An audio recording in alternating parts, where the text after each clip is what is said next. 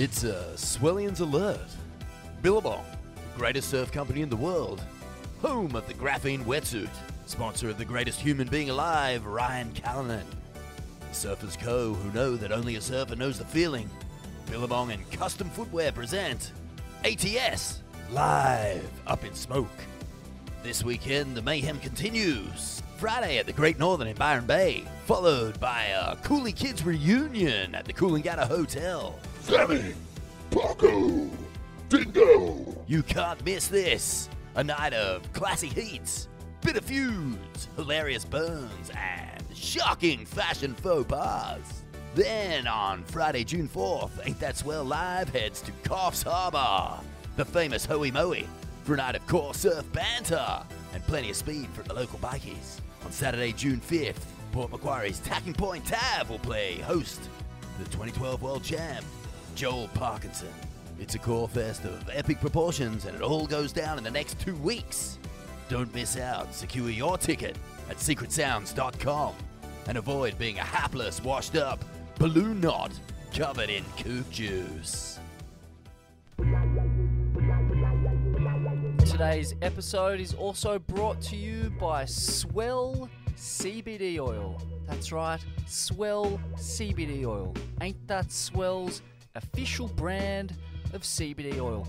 I actually forgot to mention it in my many tools for beating back the black dog and kicking it fair up the ring. But CBD oil is definitely one of those. It's helped me with anxiety, stress, inflammation, cognitive function. It's basically mother's milk in my opinion. So just jump on Instagram, head over to swell_Oz, AUS, and book your consultation now to access Swell CBD oil. Smithy endorsed, Swellian endorsed. It is the creme de la creme in Australian-made CBD oil. Come out. Hey, well, first of all, I'd like to say, and I ASB are gonna find me, because I want to be a part of this fucking dumb wannabe tennis tour. You know, I think they got his testicles so far up their mouths that this is bullshit, you know? I'm not thinking about that right now. I'm just thinking about having won the world title and hopefully trying to win another one someday. You just drop in and just smack the quarterback. Drop down, snap, bah! Well, I'll tell you, Stu, I did battle some humongous waves. Oh, custom paper, please? Oh, surf looks good on it. Not bad. Ain't That Swell with Jed And Vaughn. Oh, those guys are back!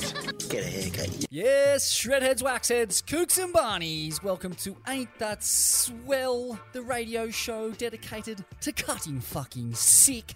I'm your host, the two-time Gold Cone Peace Award-winning surf journalist, Scum Valley's finest himself, the punch-drunk pikey, the sultan of psilocybin, the maestro of micro-dosing,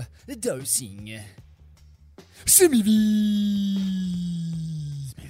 And I'm joined here, as always, by my loyal co-host and friend, frontman of the Goons of Doom, former editor of Surfing World Magazine, Waves Magazine, The Tracks Magazine, Vaughn, Rinsed Corn, Deadly. The balloon knot has been flushed, my friend. Flushed clean, Smithy. Sparkling? Dragged a bit of corn the other day at a little secret reef not too far from home, and the thing is pristine. You could eat off it.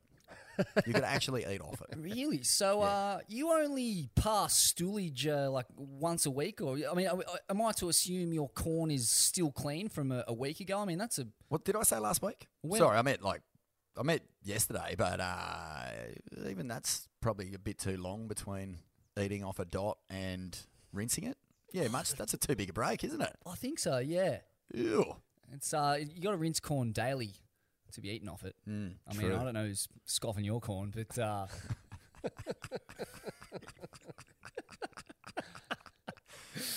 We'll put it this way. If I could reach, I'd do it myself. that's a sobering image. We're joined here by the wet lettuce. It's been a while Welcome between drinks, mate. How good is this? Yeah, it's been a long time. I haven't sat down with you fools with microphones, I don't know, for years almost now. But you've been sitting down with microphones Yeah. You've been cheating on us. Yeah. What microphone have you had in your mouth lately? That hasn't been mine or Smithy's. Tell us. No, DJ, after... Well, I don't know if you were working for Stab when you last came in, were you? Well, I think I was editing one of the episodes and then I got a job at Stab and I just never got around to finishing it. So I think it was right around that last time I was on the show. But, mate, host, not just with creative... What is your role at Stab? Shaman? Brain shaman. That's Smithy's role. My senior creative, which means nothing. It's kind of a shaman role, shamanistic role. Yeah, there's a shaman element. Yeah. But a kind of a nebulous bringing together of various energetic forces to create content. Well, the reason... Content shaman. You can tell someone's been at the Earth frequency. Oh, you bet. Before we get into that, though, Smithy, I just wanted to... The reason why I was asking what your role is, DJ, is because you've also got a podcast of your own, The Drop, which I listen to a lot. I love it. Yeah, it's really getting the numbers up. It's funny. It's kind of like a bit of a daily show of surf nerdism. You know, it's got that sort of Jon Stewart. You know, you get stuck into some nitty-gritty topics that are really fun to listen to. You have a lot of experts on. Yeah, it's kind of the opposite of Ain't That Swell in a way. It's like it's regular. It's interviews. You know, I've got the. It's essentially about interviewing the contributing writers to Stab. So there's even been a 2-time Gold Cone Piece award-winning journalist that's been on there a couple of times. You've been on there, Vaughn. And then we also mix in surfers. So we've had like Dane, Taj, Kai Lenny was on there once. How'd that go? Yeah, that was brilliant. And Nathan Fletcher's on the latest episode. So yeah, it's the majority. It's just kind of weekly surf news. Were you speaking lizard or was he speaking English? He's a wind-up doll. You can just get him. He's so good. You make fun of him, and he just will give you the most sincere answers straight back. But yeah, essentially, it's interviews. You guys kind of just take turns yelling about drugs and fighting and everything drugs. Else, and then mention surfing. Mention surfing every now and then. But this one is just straight questions and a couple of interviews a week. Well, it's nowhere near as surf nerdy as The Cusp. Oh yeah, so it's on. Those guys take surf nerdism to like fucking unbelievable new heights, Smithy. I thought we were nerdy, but The Cusp is Mikey, so micro detailed. It's great. And Stace, they're on the same podcast feed. They do The Cusp, I do The Drop. So, but search for Stab Podcasts, rip it out. Even if you're driving, rip it out of phone out of the pocket, and give us a little subscribe. I'm backing it big time. Smithy, Earth Frequency, mate. I have to know. What you made of it all, and what is it even? Oh, it's this. I guess it's like a fucking long extended doof, which is like a rave for the uninitiated. But yeah, it was just a fucking incredible event. You know, like those music festivals obviously are just all over the joint. They're all over the world. They come in all different shapes and sizes, but the sacred origins of the music festival, of course, we all know, kind of boils down to 2 events in my mind. Woodstock, 1969, Age of Aquarius, Nimbin, 1973. And Earth Frequency tapped fucking straight into the pineal gland of both those festivals and created this kind of...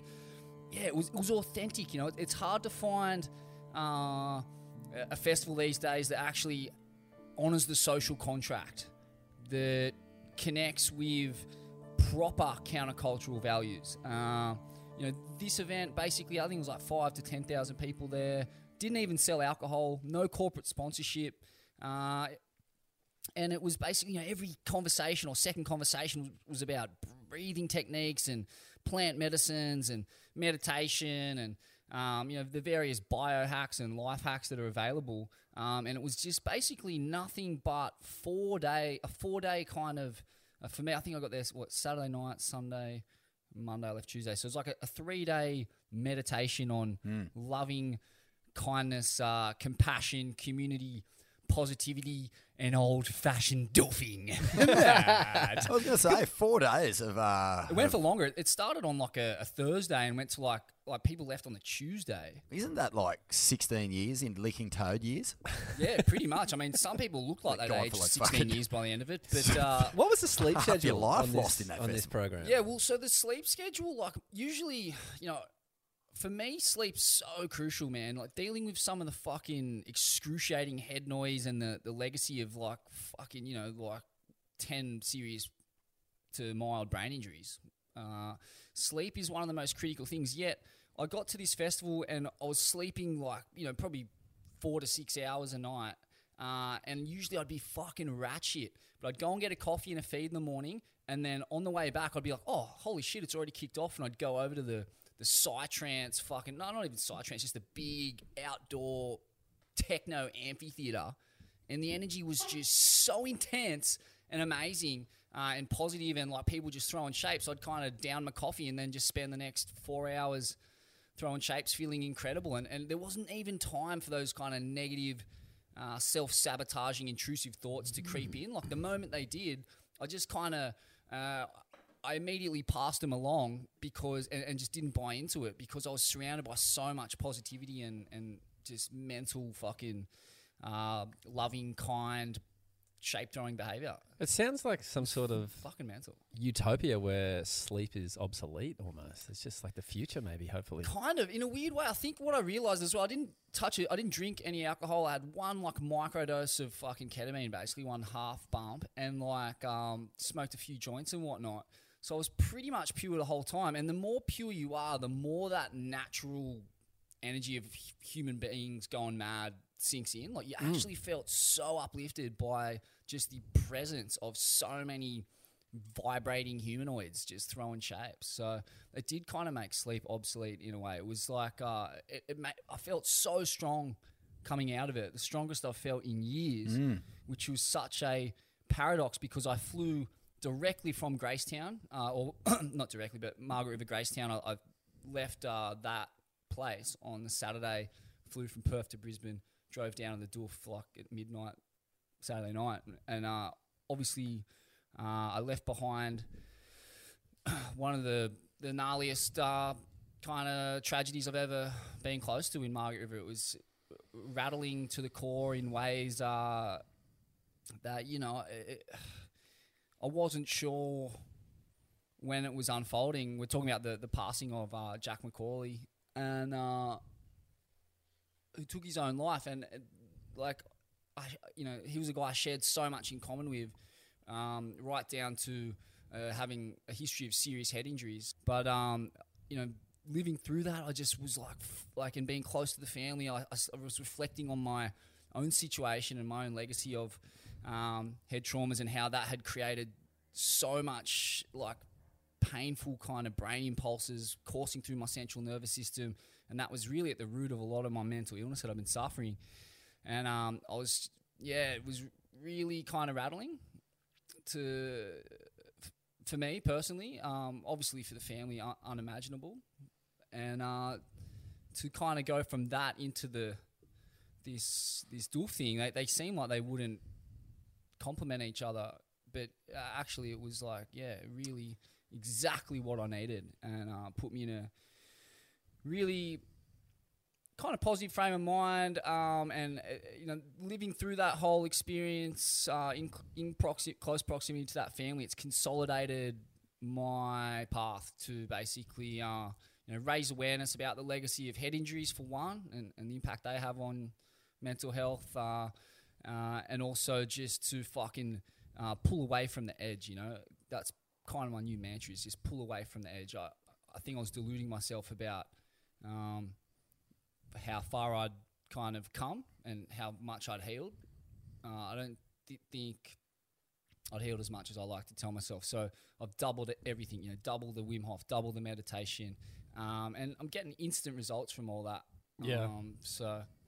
It's been a fucking radical couple of weeks, man. It's some of the most radical in my life. Yeah, good to hear you looking after yourself. It's such a psycho tragedy and horrifically sad. And you were with the family right before it happened? Yeah, well, so, they all love the podcast, the Macaulays, and yeah, I just, I don't want to say, I've got to be very wary of what I say here because of my proximity to it all.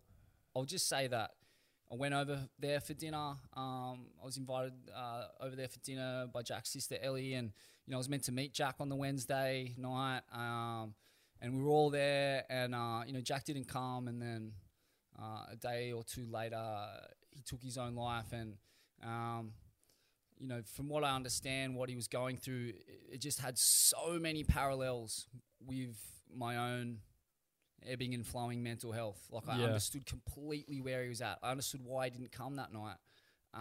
Because, you know, I didn't feel like going that night either. I felt like sometimes my brain just can't keep pace with conversation. It's tired, anxious. You're getting these kind of intrusive, self-sabotaging thoughts, and it's fucking just...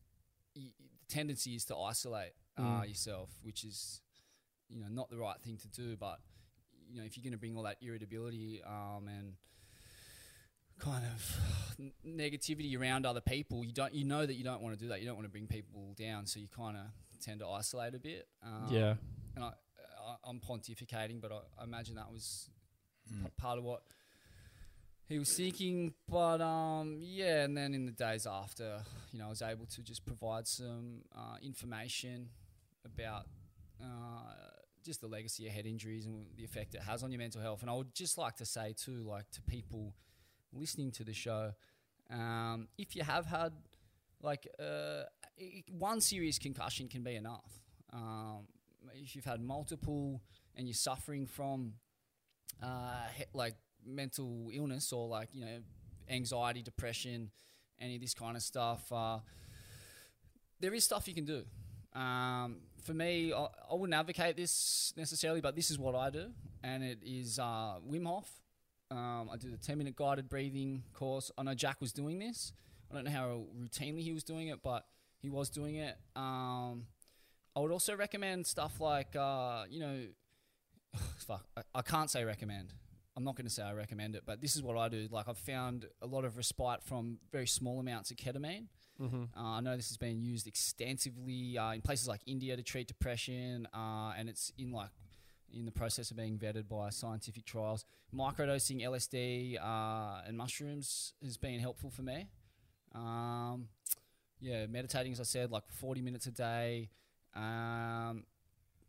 Yoga is really good for brain injuries. What was Jack's brain injury? Was it a surfing related thing? It was a serious car accident. Oh, car accident, that's right, yeah. And it was definitely a major factor in this. And I think a lot of the conversations around mental health often miss the mark, you know, like it's almost like this mystery illness that just descends on you one day and takes your life or takes someone you love away. But in reality, what I've learned is that depression and anxiety is basically the body's way of telling you that you're doing something wrong or you've done something wrong. And you need to figure out what that thing is and correct it. You know, it could be a head injury that's happened to you. It could be just living with a lot of stress and anger and distrust. All these things produce really gnarly hormones and chemicals in the body like cortisol.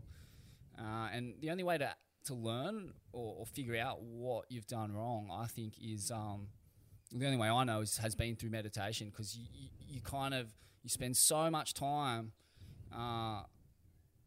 observing feelings and thoughts that it eventually dawns on you, like, oh, this is what's causing the pain. And when you can figure out what's causing the pain, then you can start to remedy it. Yeah. So, I mean, Jack was so young, man. He was 24. You know, I'm 34. I've got 10 years on him. I don't know what one of the most perplexing things was, you know, why I survived that period in my early 20s. I think it was because I was living in Indonesia where I couldn't smoke pot. I think pot can be really a lot less benign than people think. So that was part of it. I think at that age I was just beginning to do psychedelics and stuff like that, and I had a terrible time with them. They were kicking the shit out of me, like mushrooms and LSD. But it also I feel like it had some effect in terms of opening my brain up, or like putting me on, like I had some pretty major revelations through that period about, you know, just being open and transparent, always, like just being really open. And I to this day, I'm pretty much an open book. Like I shoot from the hip, and then when you say your truth, you got to be ready to cop someone else's truth back. But that's fucking the best and safest way to get through life. And I think that's why I've survived, is that openness has led to people giving me the information I need to survive. Mate, when I saw the news, just took my breath away. it felt like Kaz and Mahal had been ripped into the surf community, even from all the way over here. I guess mainly because having, as you say, close proximity to the Macaulay family. But after everything, we saw Bronte still continuing the event.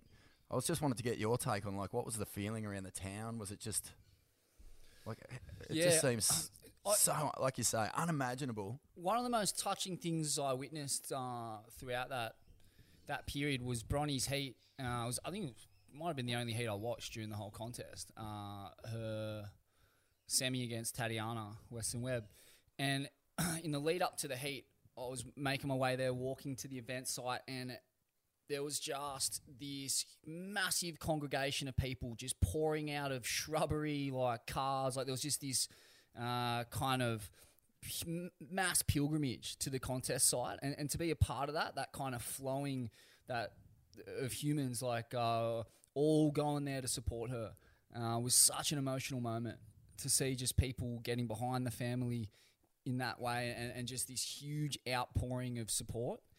It was hard. I was choking. I cried for 3 days afterwards, periodically, and that was one of the times I was crying, and it was just it was such an intensely emotional period. The Macaulays, to put it in perspective, they are the yardstick by which everyone in the West measures themselves in terms of the standard of behaviour they set. They are the nicest, kindest, most loving family that exists in the surf community in the West. Everyone will say that they are the beacon of light in that kind of greater community. And for something so dark and tragic to occur, it made zero sense, because you knew it wasn't Jack's upbringing that did this. And I think, when his sister called me to tell me the news, the first thing that came to mind, I had to ask, I was like, did he have any serious head injuries? It was the only thing I could think of that could have created this. And the answer was instant, and I was in no doubt that played a major role in this. We're hearing a lot about this at the moment from Dr. Mark Gordon. There's a Joe Rogan podcast available, which is anyone with a history of head injuries should listen to. But there's a lot coming out. It's a very emerging kind of realm of science. It's cutting edge stuff, but pay attention to it, because it's at the root of so much mental illness, and it's very misunderstood.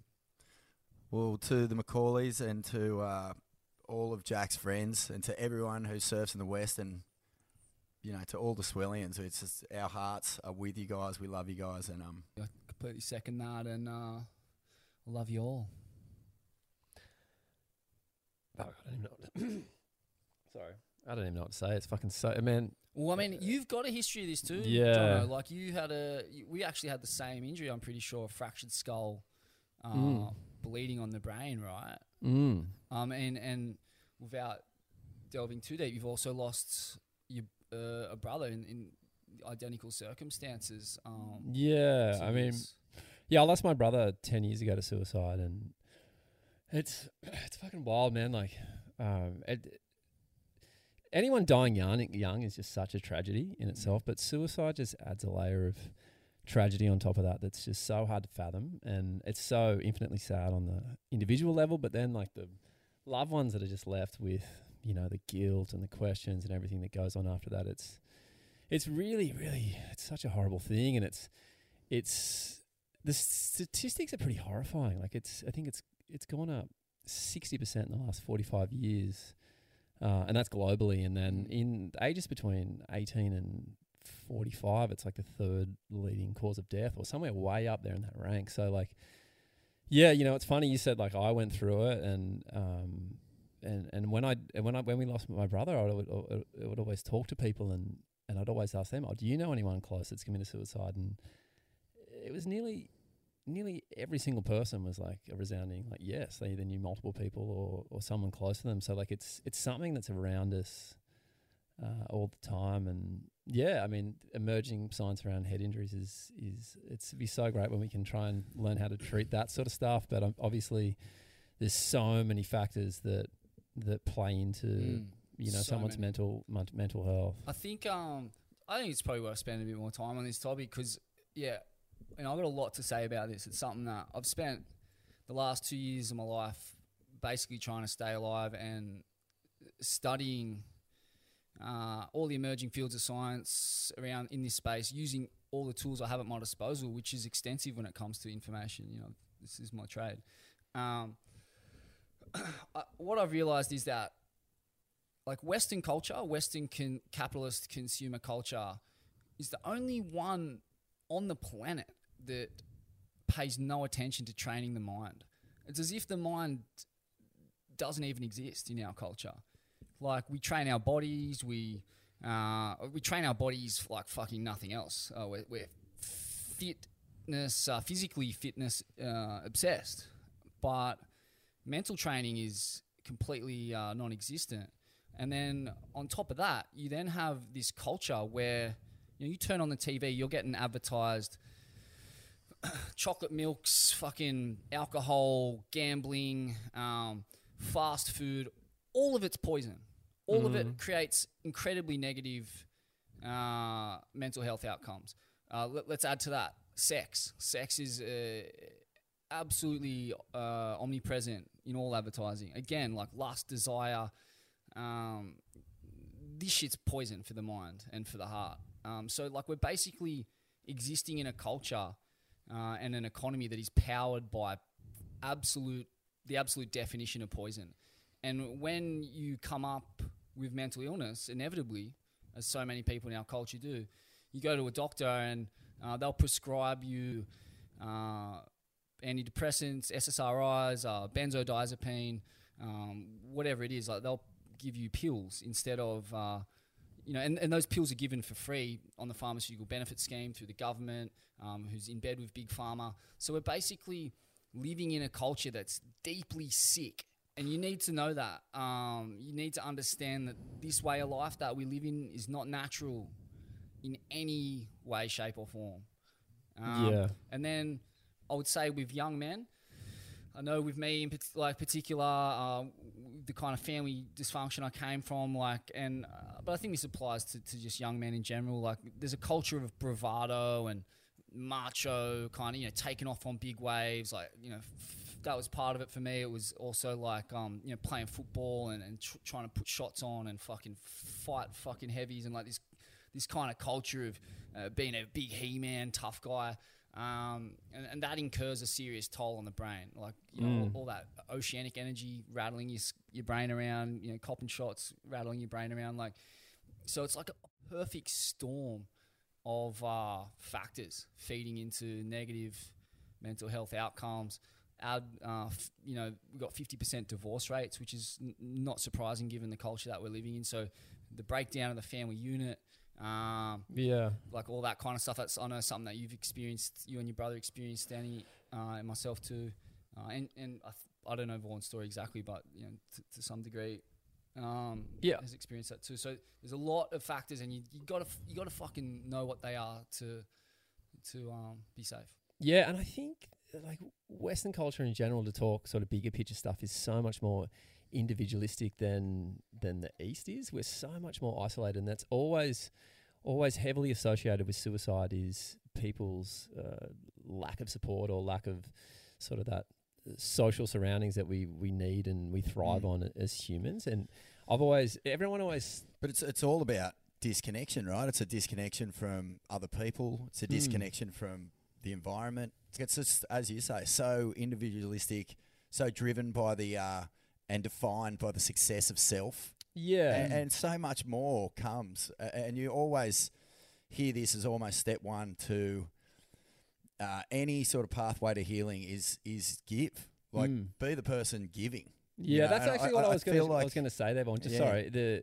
I think the advice you often hear is that we encourage to speak out, and I don't think. I mean, when you're really suffering and you're sick in that way, it's not the easiest thing to do. And I think the biggest onus is for people to try and spot people that need to be listened to and encouraged to speak, because it doesn't. I don't know if that advice always plays out to just encouraging people to speak, because people often isolate people when they're sick. If Mm. you're really sick, you quite often will alienate all the other people around you, and you will go 100%. down that individual path. So I think encouraging people to not take that stuff personally and to spot someone who needs support and that is isolating themselves is probably, I don't know. I think that's pretty useful advice and practical advice we can all put into action pretty easily. 100%, man. But yeah, it's just like people. It's so hard to tell people what to do, or it's so hard for them to listen and absorb that and then do it to fix themselves. You know, it's fucking hard, man. Yeah, when you're in that headspace, it's almost impossible. You know, you just you can't change someone. You can encourage them to, or you can provide them with an environment where there's help. But yeah, it's a really, really complex and tricky scenario. Because a lot of it, you know, it's to do with the ego. Like the ego is essentially that inner monologue that's, it's the voice, it's the thoughts that you're having. And one thing I really struggled with at the start of this journey of trying to, you know, get well and get healthy and stay alive was, you know, I come from like a very like working class, like, you know, rugby league, like fucking street thug kind of background. And then to transition into this world of like meditation, yoga, breath work was so hard, mate. The start of that journey was I felt so humiliated and emasculated. Yeah. I felt like such a piece of shit, man. I couldn't believe what I was doing. Requires a lot of vulnerability that's not exactly part of man. male culture or male youth culture. Totally. But on the same token, I also thought like I have such a kind of deep skepticism of mainstream culture that I was like, you know what, fuck it. Like I'll do this just as a fuck you to like how mainstream capitalism functions. I'm going to do everything that it tells you not to do and ridicules as being hippie or left wing or whatever. So I did it all. And it saved me. It saved my life. It's an ongoing process. But I would just suggest like, you got to understand that all those thoughts and all that's just conditioning. That's your ego like stopping you from doing the correct thing. And it's also just not about you. It's about your family and other people. One of the things I did was, you know, when I was on the bones of my ass, I went and volunteered at a soup kitchen for like 6 months, whatever, just fucking peeling spuds for homeless people. You know, weird shit kind of that you'd never... Well, that's not weird. That's really great weird. advice, because helping people that are less fortunate, it does incredible things for your but perspective. It's weird in the context of our culture. Yeah. All of those things I mentioned are like not done generally. Like I don't know one person apart from my granddad who's like an old school Catholic kind of dude who does that shit. So like, yeah, you just need to block those thoughts out. Realize that that's the ego, that's your conditioning, that's your programming, that's your faulty wiring from your fucked up upbringing and your fucked up culture that you're a part of. And you know, go clean, go pure. Brush the booze, brush the gambling, brush the fucking processed shit foods. You know, listen to the Wim Hof with Joe Rogan, first episode, the first one they did, and just, you know, take the journey, take the trip. It's you can't believe how good life gets on the other side of it.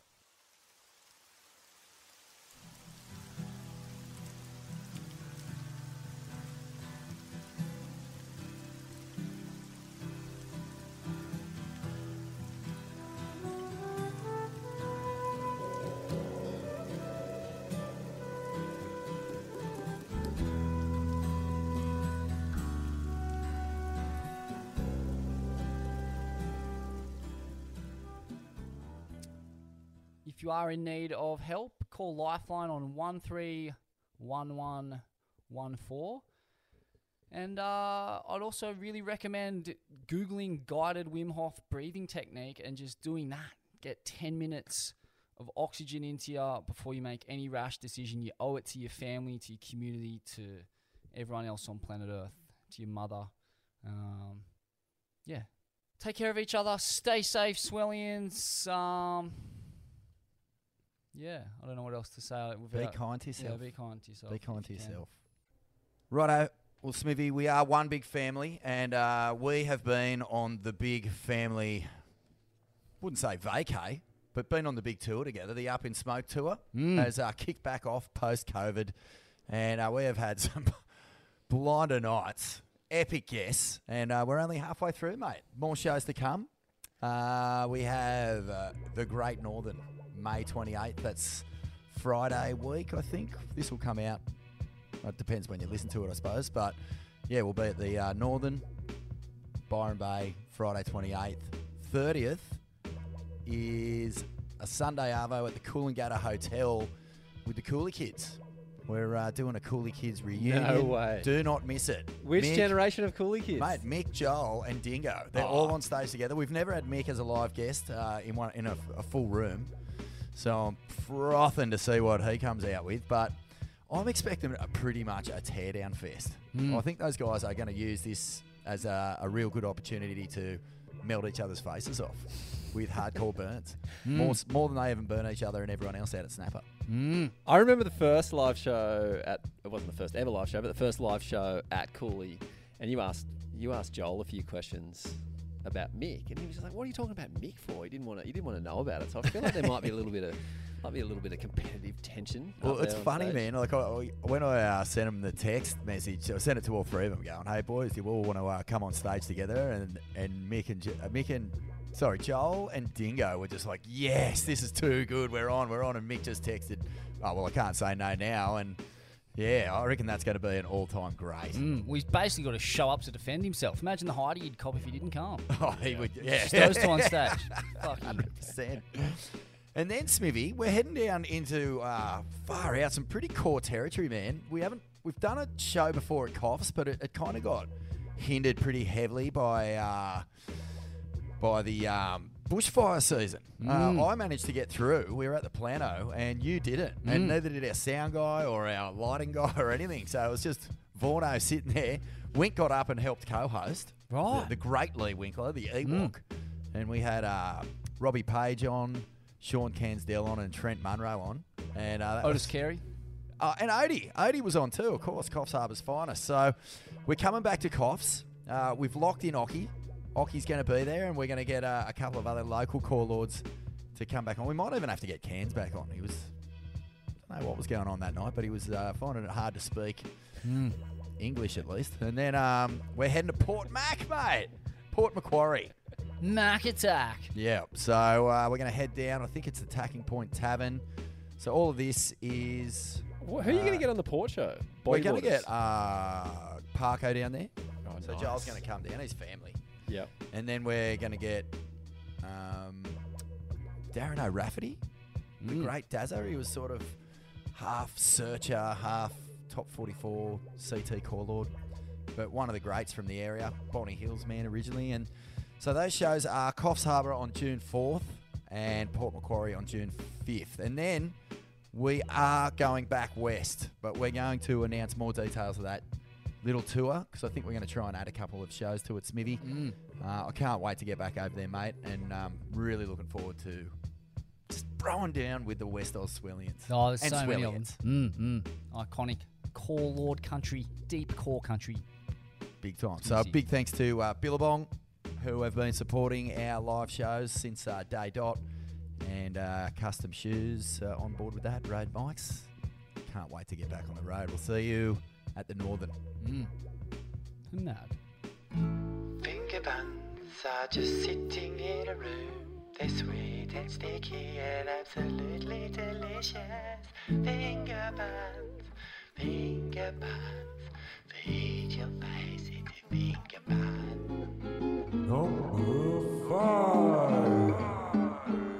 Number 5. The World Tour is in... what is it, Strickland Bay over there at Rottnest Island? Over at Rotto, yep. Quokka Soccer, capital of the world. It's on over there. It's probably going to be done in the next few days, Smithy. But, I mean, just Aussie League in general, boys. Brand new waves on tour. Pretty much, like, panned out exactly how you thought it was going to pan out in terms of the winners of each event. But the men's side of the draw, like, what is going on? You would have thought, like, hometown advantage had to play in at some point. Is that a thing, though? Is it a thing, or is it just that, you know, the top 5 are so fucking good that nobody really can challenge him. Yeah, Merriweather's a tricky wave, and waves like Pipeline is obviously going to be hometown advantage or home local knowledge, LK going down at spots like that. But I think for the most part, these guys can show up and it's not even really a factor.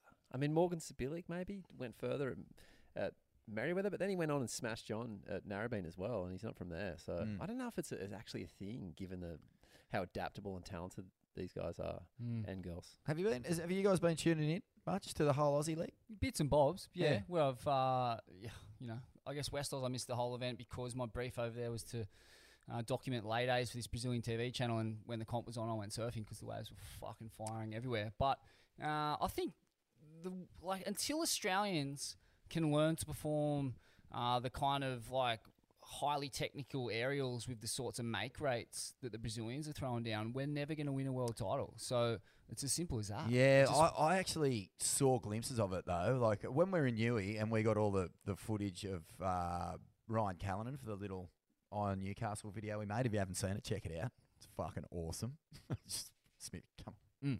It's awesome, mate. Oh, it's incredible, mate. It's fucking good, mate. Fucking It's gold fucking cone that peak good, eh? Mm-hmm. But I was just looking at that surfing going, wow, this is so hi-fi, so powerful, just electrifying. Like on every level looked up to the scratch. And it didn't look like filmed over 6 or 8 months, you know. It looked like a handful of sessions at home, squashed together. And I was just thinking, well, where's that guy in the heats? And don't get me wrong, Callanan's putting together unbelievable surfing performances, you know, a couple of big ones, but it just feels like the energy is on a different level. Like the talent's there, the talent's is on the same level, but just the energy isn't. It's not just like do or die in every heat. I mean, like that's Italo and Felipe, for example. Felipe really firing up in Margie's, but Gabby just looks just so deadly. He looks so ice cold and just ready to go. Until you've watched Medina in a free surf beach break session in like 2 to 4 to 6 foot kind of conditions, you haven't lived. Like, mate, that guy is a fucking wizard. He's a freakazoid. I had the pleasure of sitting in on a session of his alongside Kingy, actually Andy King, down there at Suez near Margs during the event window, and I've never seen anything like it. It was video game shit. It was so unrelatable. It was like almost borderline unsurfable conditions. Like there was guys who ripped out there who couldn't find a section, and I watched Medina make like 6 pits in a row, just find 6 mutant weird pits in a row. He was doing full rotation alley-oops straight into like skitsy lip line belts, like just crazy shit. Crazy. And I'm not seeing that kind of surfing from any Australian on tour, unfortunately. I mean, I think Callanan's definitely in that conversation. He has it within him to go to that kind of super sane level, but he's got to get there still. Man, it's just almost another sport we're watching from the Brazilians at the moment. Yeah, and I almost think the men's side has taken the same. It's almost gone the way in the women's side, in that there's 3 female surfers that are far and away talent level than the rest of the field. And that would be Steph, Carissa, and Tyler, in my opinion. And then I think the men's side's almost gone down that same route, where Gabby, Italo, and John are just so far above everyone else. Maybe Filippo's kind of half in that conversation. And I'm not talking about talent. He's there I'm talking up till 8 foot. Yeah, sure. yeah. I don't think that's a criticism. It's just that, like, once it's... and I think that Gabby and Italo, you could take that figure up to about 15 foot. Oh, but once once it goes north of there, you like there's only John. Yeah. That clip he dropped, that fucking 20 minutes of like what you're talking about, you know, like the space, another sport, another just. When I sat down and watched that John clip, because I really like wanted to give myself time and sit down with it and just marinate in it a bit, and mate, I got to the end of it and I was going, this is fucking psychotic surfing. Yeah. This is We'll get to it. We're jumping the gun. Sorry, I'm jumping ahead, yeah. But just comp-wise, for sure. Like, the Brazilians are... The good thing is, the 3 of them are so good. The 3 Brazilians who are at the top of the men's, they're so good. They're so on par with each other. They want to beat each other. It's actually fucking incredible to watch them go at it. You know, we had a Gabby Italo final. We had, I think Felipe and Italo have had a couple of battles. We've had Gab. You know, the mix of those three just coming up against each other is just completely absorbing. And John in the mix too is good, but it's just those three are the guys. Yeah. Those three are the guys. And you know, if in Aussie, if Arkell can make it to that WSL Rip Curl finals in Trestles, man, having him there is going to be like, you're going to be fingers crossed, toes crossed, legs crossed, nuts crossed. You're going to be crossing everything that you Corn can cross. Just to will him on in that event, because I'd love to see it. But if I was going to take away big stories from the Aussie leg, I think the things I would be saying is the emergence of Reef Hazelwood, because his air game is unbelievable. But my favourite wave of the whole Aussie leg was just that roundhouse cutty he did. Did you see that? Other than Ryan Callinan's big backhand 1-2 at Margie's. It's just this beautiful, perfect figure eight in the middle of nowhere. It just appeared in this weird heat that I think he lost.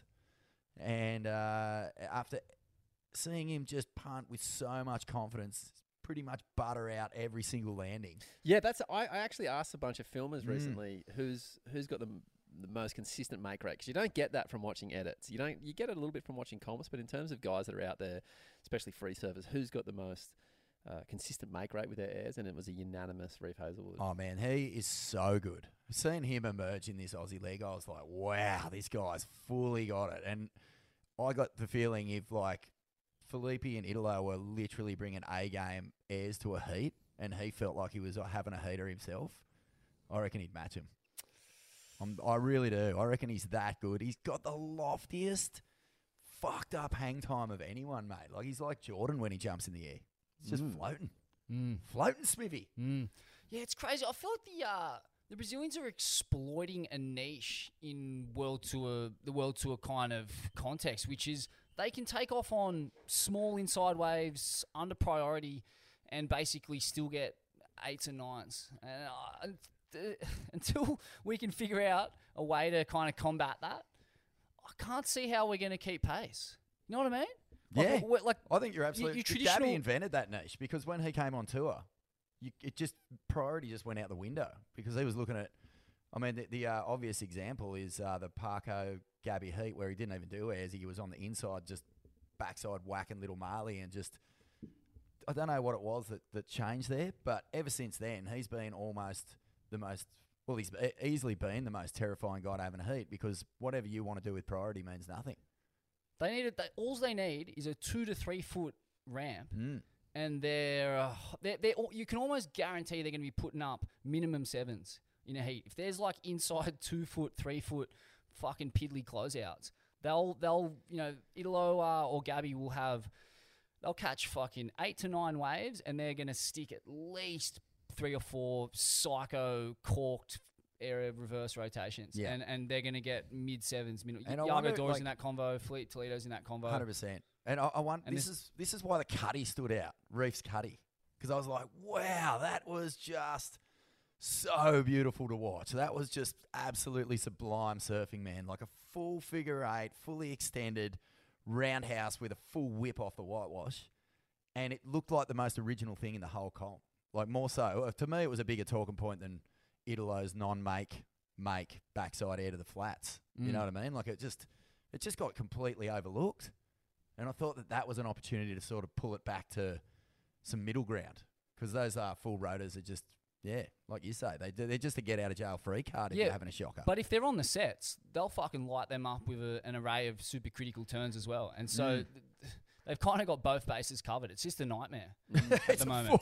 It's a full-blown nightmare. It makes for the most entertaining heats, though, because you always know that when they're out there's going to be lead changes, and doesn't really matter. It's not really swell dependent.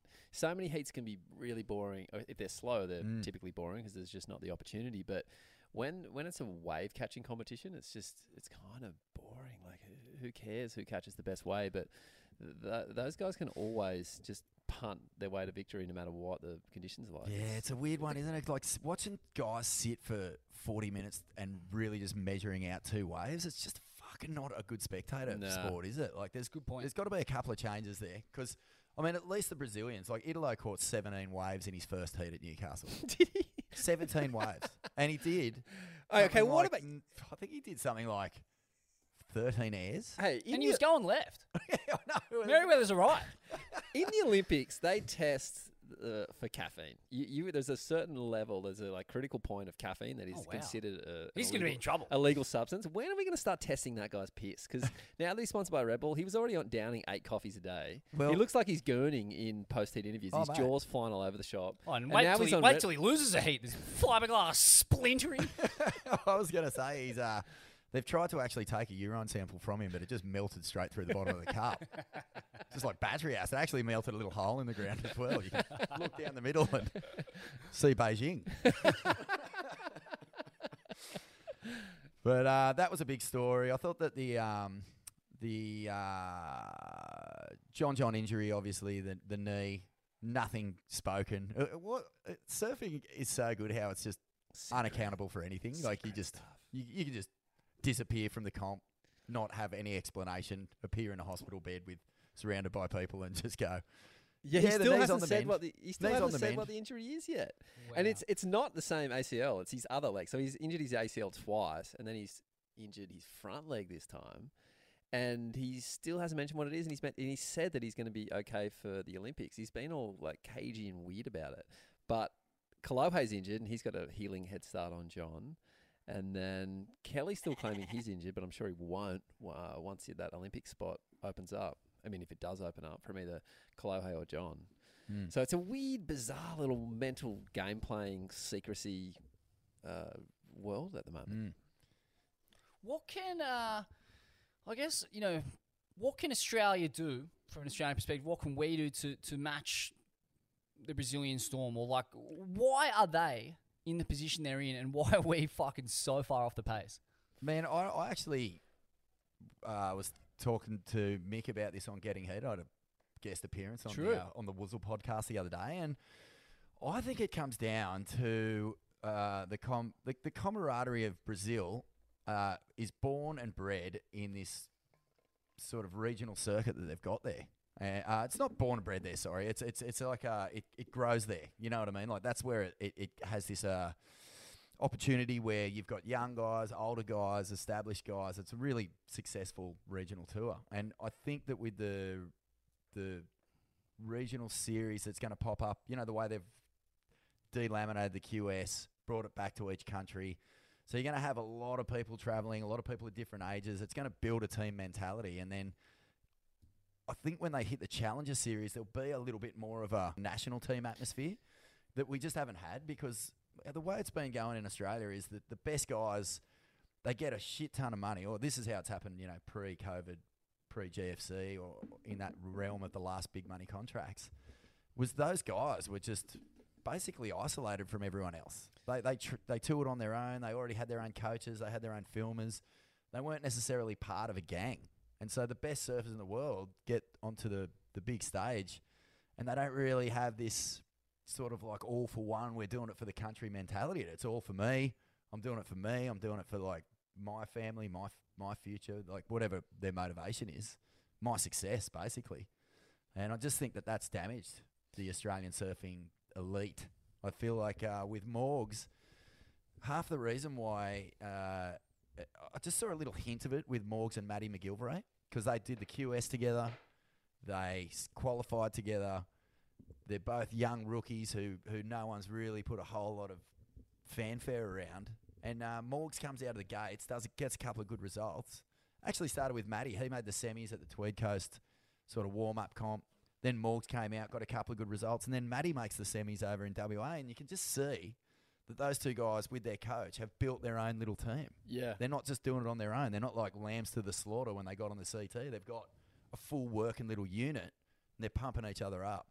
And I think that Australia will benefit heaps from that once this regional series kicks in legitimately. And they're competing against each other, but then they've got a bigger goal when they hit the Challenger Series, because everyone who qualifies for that Challenger Series from Australia will want to see the other Aussies get on tour. It's not just best of luck to you. I'm thinking about myself now. And up until about a decade ago, I don't know exactly when it crossed over, the Australian Junior Series was considered the pinnacle of junior surfing. Internationally, surfers would travel to come over and compete on the Australian Junior Series because it just generated so much talent. it was this incredible run up into a World Tour career. What happened to the Junior forged Series? lifelong friendships too, man. Like Yeah. when you're 15, 16, such formative years, you're spending half your life in a bus, traveling around with other crew, and some parents can't do some trips, so you jump in with them, and you're just having the time of your life, being a young up and coming surfer. But What happened? Did the sponsorship dollars fall away from that tour? yeah, I the think the GFC happened, man. To put it simply, a housing market crash in Middle America killed the Australian Junior Series somehow. And that's why we Pretty don't have any, much, yeah. anyone in the top 5. Damn it! Fucking. And I guess it was kind of a conversation we were having before the show, though. There's some things that are worth doing whether you get paid for it or not. And I guess we're learning that the hard way, Australian surfing right now. Like, the Junior Series fell over because there was no financial support for it. And as a result, the World Tour elites are suffering.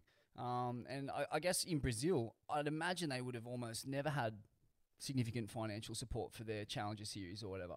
You know, they were doing it purely for the purpose of doing it, to get their guys up to scratch, to create a circuit. They're not from a country where there tends to be a lot of wealth on offer for the fledgling sports people. They're usually coming from that poverty, so they're willing to surf for nothing as long as they get the opportunity. Ironically, though, that is one of the better funded tours now. The Brazilian junior circuit. All of the regional circuit over there in Brazil. Can't remember what it's called, but was that the case during the rise of Italo, Medina, Jadson? Maybe it was just starting to come into fruition there. I think Jaddy and because there was a Brazilian Storm before the Brazilian Storm enjoyed success. There was the Flavio Paderatz and Fabio Gouveia sort of trailblazing on tour as far as like getting some sponsor dollars and doing it properly. But then you had the Neko, Renan Rocha, but these Pedersen, guys were routinely Rossa. making up the bottom 15, bottom 10 of the World Tour. They were not in the elite world title conversation. Victor Ribas and Neko Paderatz climbed the tree at times. But yeah, and they were never. But it all builds on the back of these efforts. You know what I mean? I don't know if it does though, because I look at the surfing that Brazilians are doing now, and it's completely unrelatable to that era of surfing, that generation of surfing you're talking about. Like, these guys are complete surfers. They're as good. Medina won the Chopes event his first go round, and it was maxing. It was fucking like 8 to 10 foot. Yeah. And he's as good at snapper as he is at a 2 foot beach break as he is at Margaret River. There's no weak point, and that's the question for me. Is like, where did this complete surfing attack come from? Those guys had it was basically like a layback frontside gouge. It was like the go-to maneuver, and like they superimposed that onto their backhand, but it was like the most one-dimensional surfing. And there was a They style were famous too. for it. They always had so much bum, and not like good bum, like Oki bum, but just like this. There was this distinct Brazilian style there that was pretty reeking for a while. And I feel like it's what has happened. What is not spoken about enough is the internet. The internet's effect on this. Those guys grew up in a vacuum of surfing inspiration. All they would have had to go on was VHSs that were circulated locally in their Brazilian surfing communities. Therefore, they're not really seeing what's being done in the other corners of the globe. And now you have a generation that's grown up with the internet, able to watch the latest, Kai Neville releases, whatever, and then superimpose that surfing onto their shitty, mushy beach breaks. Yeah. And basically, their minds are being blown by this acrobatic style of surfing by the likes of Dusty Payne, Geordie, Dane. And it's like, oh, we actually have waves that we can perform this kind of surfing. And they took that surfing and they fashioned it to a point where they can replicate it on demand. They can stick these punts, and that's where the grit comes in. That's where the poverty comes in.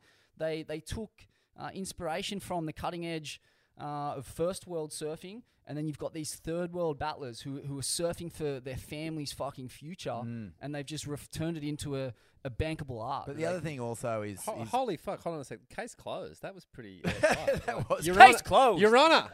Your Honor. No, well done. I just think momentum plays a huge part of it. Well, being on the front edge of undeniable success, as a group. That's a contagious energy. I remember when the Cooley kids were coming through and they just started winning CTs before they'd even qualified, with Joel and Mick, Joel winning J-Bay and Mick winning bells. The whole country was just going, oh, here we go, finally.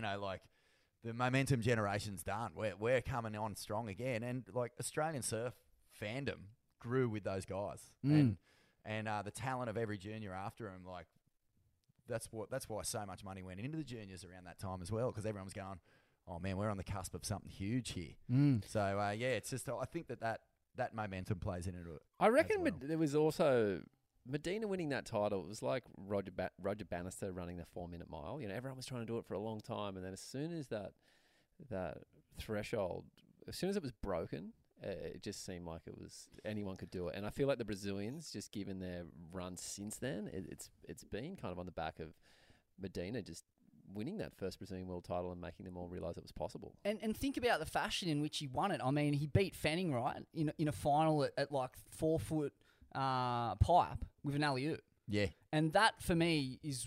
Frontside air rev with a layback into the whitewash. Was that what it was? Yeah. Yeah, it was like a glitchy kind of punt, like the most non-Pipeline Masters brand of surfing imaginable. That was actually D'Souza's world title, and he just Mick was running for it. And he actually, Mick had to beat D'Souza to keep going on and win. But yeah, you're right, same thing. Well, I guess my point is this, though. When Fanning and the Cooley kids were making their progress up the world tour ranks and dominating the tour, their brand of surfing was the brand of surfing. It was refined, smooth, mechanical carving, surfing, down the line surfing, and then the Brazilian Storm has completely changed the sport. That kind of surfing, Australians are still the masters of that kind of surfing, generally speaking. John might have something to say about that, but we're still incredibly good given a quality canvas to work with. Brazilians don't need that. They can do that surfing, but they can probably not do it to the style metrics that we can pull it off in. But they can just do a whole brand of surfing that belongs purely to them, and they can do it whenever they want. And so, yeah, it's redundant. That fucking like stylish surfing purist Fanning Parko surfing that Australians admired for decades and still believe is the holy grail of surfing. Yeah. Is no longer the holy grail of surfing by the metrics of the WSL. Yeah, these guys have got Mick Fanning level consistency with airs and scrappiness and scrapping it to wins, which is all that really matters when you've got unpredictable, shitty conditions for half the events. Can you see anything other than a Brazilian world title this year? No way. Fuck no. Argument closed. Number 4. Naps from Home, John Florence's new release. It was pineal expanding, mind-boggling madness. Man, this is the disconnect, isn't it? Because what a segue from, what you were saying. They've turned the WSL into their own personal plaything, but you watch this 20-minute video of John, and all those attributes about good surfing, just packing Mondo conage, fucking dragging your balloon knot down the face of a 20-footer and just getting hectic viz, siphoning backdoor like it's fucking fuel out of your best mate's car when you've run out of gas at the fucking party. Like, it's just fucked up, mate. It's fucked up. I cannot believe. Like, man, look, this is the disconnect, right? This has to be said. The disconnect between the WSL and the best surfer in the world. Yeah. Because this guy is the best. Like, he might not be the best. I mean, he's competitive and he's with the Brazilians in those heat situations, no matter what the waves are doing. But fuck me, mate. That video is the most...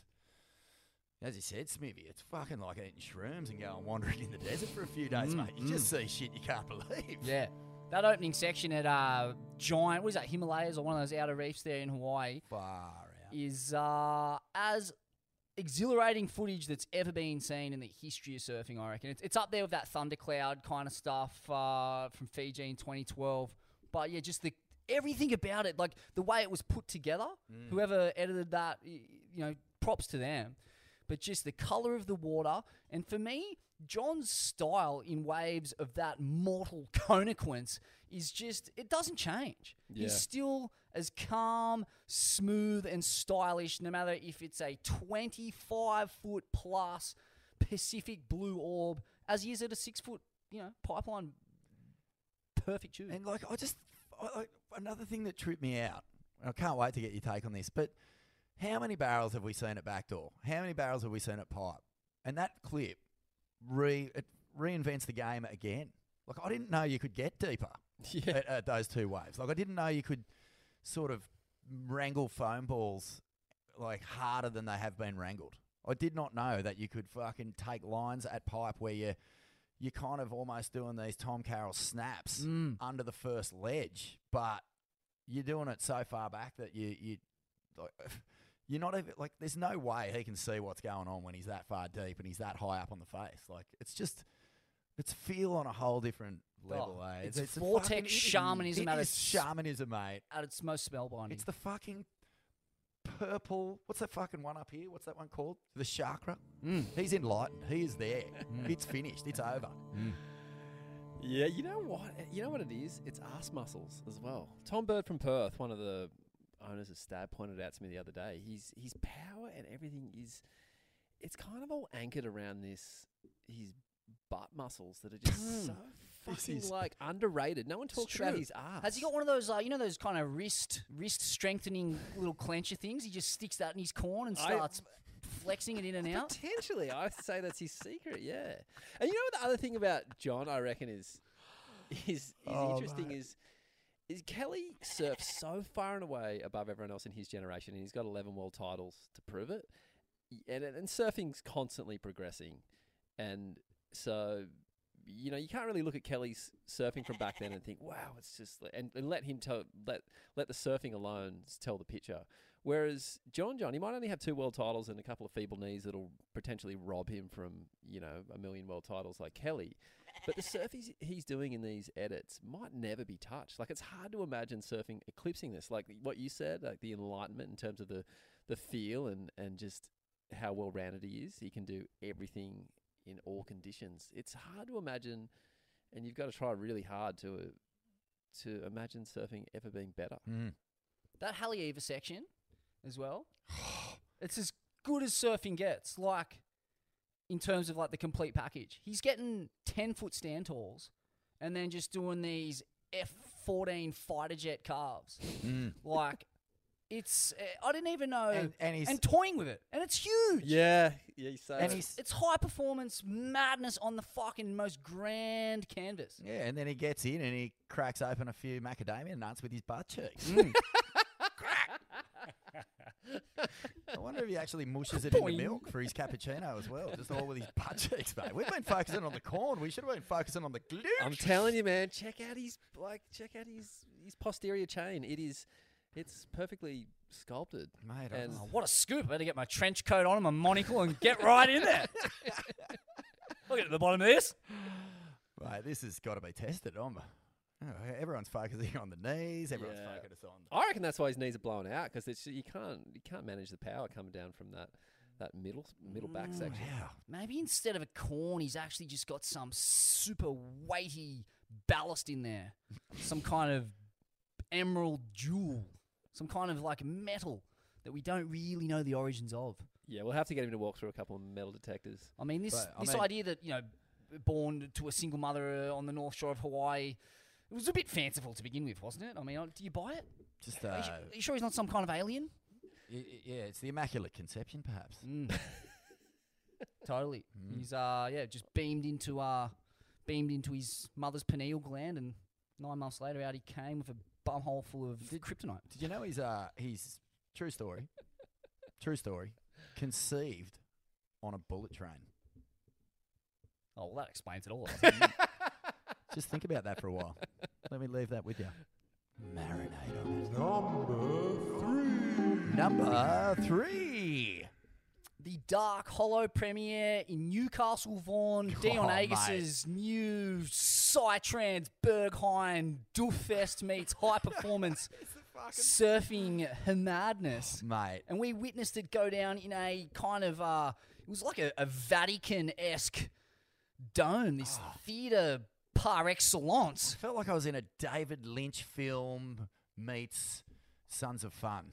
It felt like it was just the most unbelievable coming together of generations of filmmaking perspectives, of abstract meets literal. It was just an explosion of worlds, Smithy. And we were sitting together, and it was just a great night. So the night to set the scene was the Jack McCoy Surf Talk and Jam night. So Jack McCoy's been basically on the same program as us. We've been doing the Up in Smoke tour a night or so before or after. Pretty Jack similar was shows, I imagine, and fairly clientele. similar. Yeah, Jack's been getting up and sort of telling stories, and he's got like Oki and special guests turning up. Tom Carroll's come to a couple. Ronnie was hosting it, but Smithy and I went along and we sat in the front, well, a few rows back, and we watched the whole first couple of hours is Jack going through all the classic films, Sons of Fun, Bunyip Dreaming, even like a few stories from Tubular Swirls, and classic stuff. Jack's been there.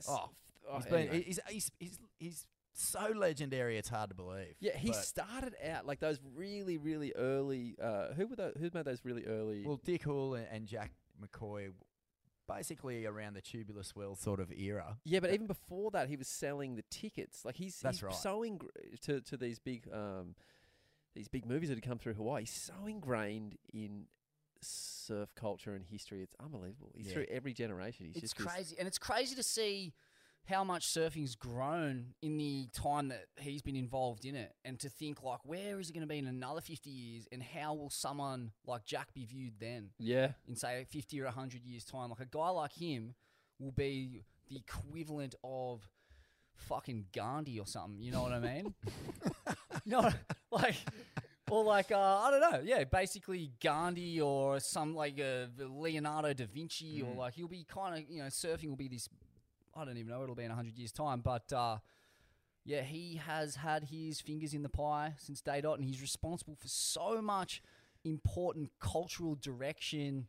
And the night was a really nice reflection of all that, I thought. Like, it combined... Dion is such a fan of Jack's work. He's so inspired by Jack's work. So, he paid homage to that in a great way. And it was just this kind of... this great passing of the baton between generations. But the passing was just... I found it so incredibly comical because on one hand, you've got Jack up there. He introduces Dion. They talk about how they met. Dion went to his house, took a beautiful photo. They put it up on the big screen. And, they're setting up this scene. And the whole night has just been about Jack and his films and what he's trying to create. And if you think about Jack's movies, especially those core era Billabong ones, Bunyip Dreaming, Green Iguana, Sick Joy, Sons of Fun, right through to the Billabong Challenges, mate, they're the most feel-good, wholesome, fucking stoked-out version of surfing that you can imagine. They're so positive. They're so fucking stoked, man. And he introduced Dion, and he goes, so Dion's made this film. I haven't seen it yet. We've tried to, I wanted him to send it to me. I offered to give him some advice on it, but he hadn't finished it yet. So anyway, ladies and gentlemen, here's Dark Hollow, a film by Dion Aegis. And Dion... And then I remember Jack kind of shuffled side of stage, and Dion handed him a couple of blue pills. He goes, just drop a couple of these before it kicks off. And they turned the volume up to 11, and it just fucking blew Jack's toupee right off, mate. It was incredible. Wow. I was looking at Smithy, because Dion's movie, Dark Hollow, if you haven't seen it, please check it. Because to pull off fucking an abstract, hardcore, surrealist art piece like this, with very little sense of humour, and fucking actually do it right, and nail it, fully nail it. I could just imagine the haters sitting there going, fuck, I can't wait to rip this thing in you asshole. It's impossible to hate. It's so fucking well done, executed, man. And yeah. it is just a journey, as like Smithy said, through 58 dimensions, and not 57 of them are the best doof you've ever fucking walked into. Probably in Berlin, probably with some fucking dude who actually invented the strobe light and the fucking music together. It is just such an attack on the senses. And I just couldn't help but look over at Jack, who was sitting on the side of the stage, and just go, what the fuck is he making of this? Because this is out of his universe. Oh, tonally, it's the exact opposite of any of Jack's films. It's... the other fucked up thing is just how good Dion's surfing in it. It's definitely the seminal artifact of his career, because he's stylistically, artistically, it's just on a next level. But then he's surfing in it too. I know he spent a long time making it. I think he worked on it for 3 or 4 years, and it's fucking perfect. Oh, that's the genius of Dion's career, is that he is able to fit his surfing into a grander artistic vision. So the focus is not necessarily on what he's doing surfing-wise, whether it's cutting-edge surfing, although it always is. It's thereabouts. But it fits into an overarching aesthetic, soundscape, and it always hits. Every project he's a part of fucking hits like a ton of bricks. Yeah. Whether it's the stuff at the original stuff in the Abu Dhabi like wave pool or wherever it was. All the work with Joe G. Everything has these. It's just dripping in artistic merit, and it's always psychedelic. It's just always a treat for the senses, And I think for me, that's what surf films have always been about. It's not always been about the best surfing in the world. I think that has to be somewhat part of the equation, but it's also about the artistic vision. When you look at the likes of George Greeno, his films, I mean, Morning of the Earth did have the best surfers in the world, for sure, at the time, but it was also matched by the artistic vision of Albie Falzon and just the eclectic influences that course through Albie's veins. And I know Dion's influenced greatly by both those guys as well as Jack. And his artistic influence is so eclectic. This is a guy who lived in New York for a year, lived in Stockholm, landlocked fucking cities in Europe and America, and just sucked in as much music, art, culture as he possibly could, and then still had the ability to keep his surfing at a decent, decently world-class level. And fuck, we're all benefiting from it, man. I think he really doesn't get the credit he deserves just as a visionary. Yeah. Fully back that. Fully back it. And we had him Fully in, backing Dion. Fully in, backing Dion. Fully in, backing Dion. He went a little quiet there. I was like, what is Dion doing? You didn't see him for a couple of years down in Tassie. Just wop, wop, wop, wop, wop, wop, wop. Mate, fucking 10 out of 10 for Dark Hollow. I just thought it was so good for me. It just eclipsed any fucking mega shitty comment that any hater could throw at it. Yeah. It just felt like droplets of water on duck feathers, just rinsed off. Like it excelled above all of that shit just for every single thing that you touched on there, Smithy. It was such a celebration of everything that has made him who he is as an artist. And I just felt like the vision, I connected with it. It's the best way to view him. View him as an artist more so than a surfer. I think, he's a guy who, he's the son of a guy who was on the vanguard of surf films, as we found out when we had him on the podcast. His dad was, what was he involved in? Like, basically, he was the first guy to screen a lot of the iconic surf films of the 70s and 80s in Tasmania, and he had all the big roles of film. That's what the world Dion grew up in. Isn't that wild? That's the same story as Jack. Same story as Jack McCoy. Wow. It's just, history repeating, my friend. And so did you get a take from Jack after the film? What was his... I didn't, actually. I had to leave early. I'm spewing because I feel like Jack would have had to actually process that for probably fucking 6 months, mate. I reckon it was just so fucking outrageous for him to even like try and comprehend because there's almost like that, is it Pavlov's dog or what's that mind control technique where they prop your eyes open with matchsticks and they make you just watch repetitive images over and over and over Clockwork again. Orange, yeah, close. Pavlov's dog. Yeah. I'm pretty something similar to that. But yeah, like, it just breeds energy into you, like whether you like it or not. Yeah. It's got all of that sort of stuff going on. So yeah, I feel like Jack probably went home and, put on his favourite Paul McCartney CD as he does, and then all of a sudden just went, fuck, I don't really feel like listening to this. He just chocked into the fucking German Berlin doof. Just started ripping in and didn't know why. Dion's got into his brain, mate, I'm telling you. Yeah.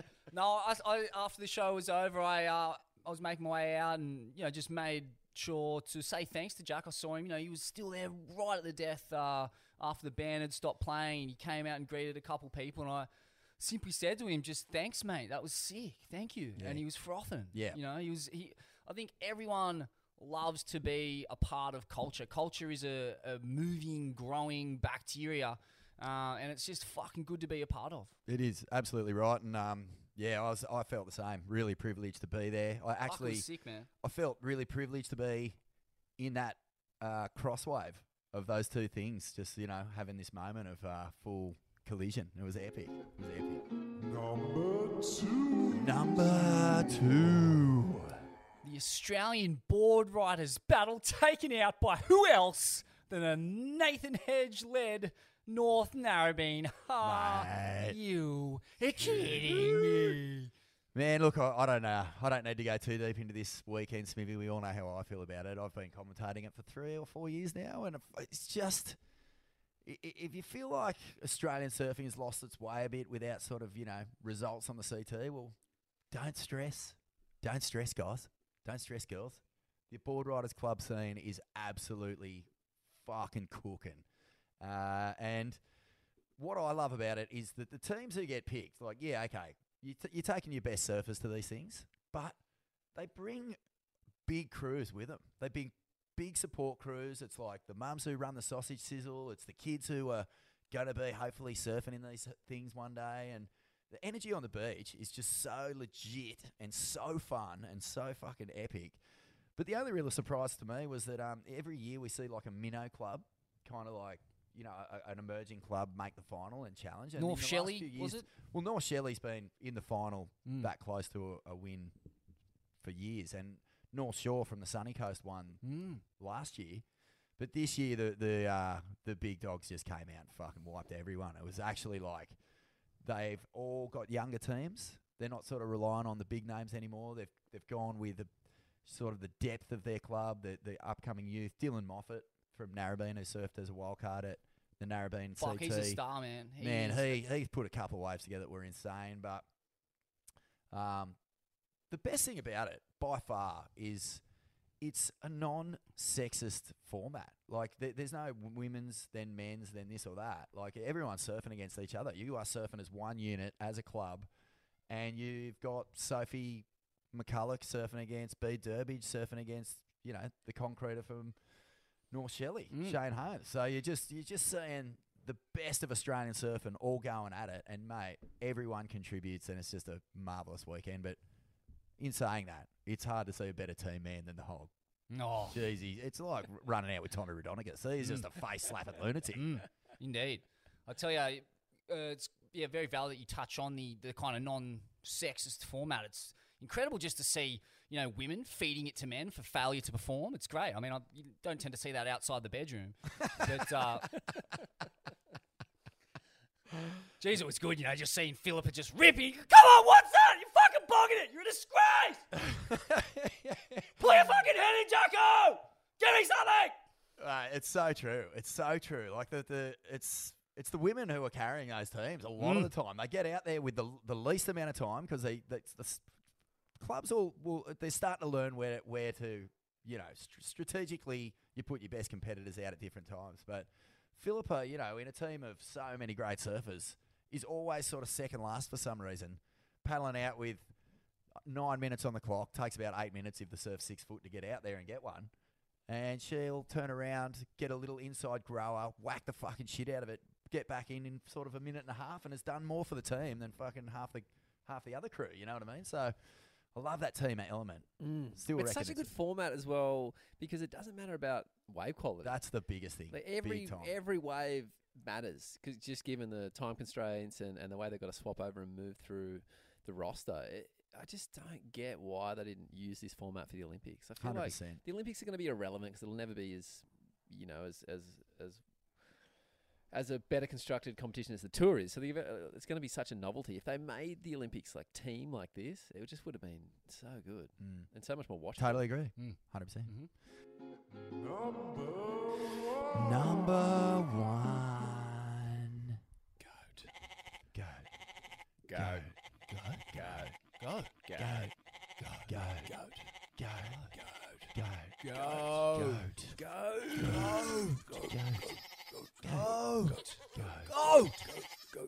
Goat.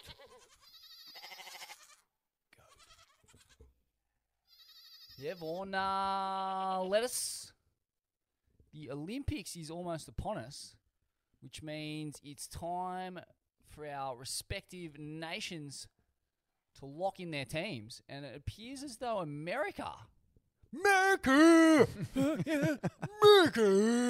America! America! I love you, America. It looks like they've basically got a choice here from a Trumpian, a San Clemente base. I mean, I believe he lives basically adjacent to Nixon's compound in Chloe Andino.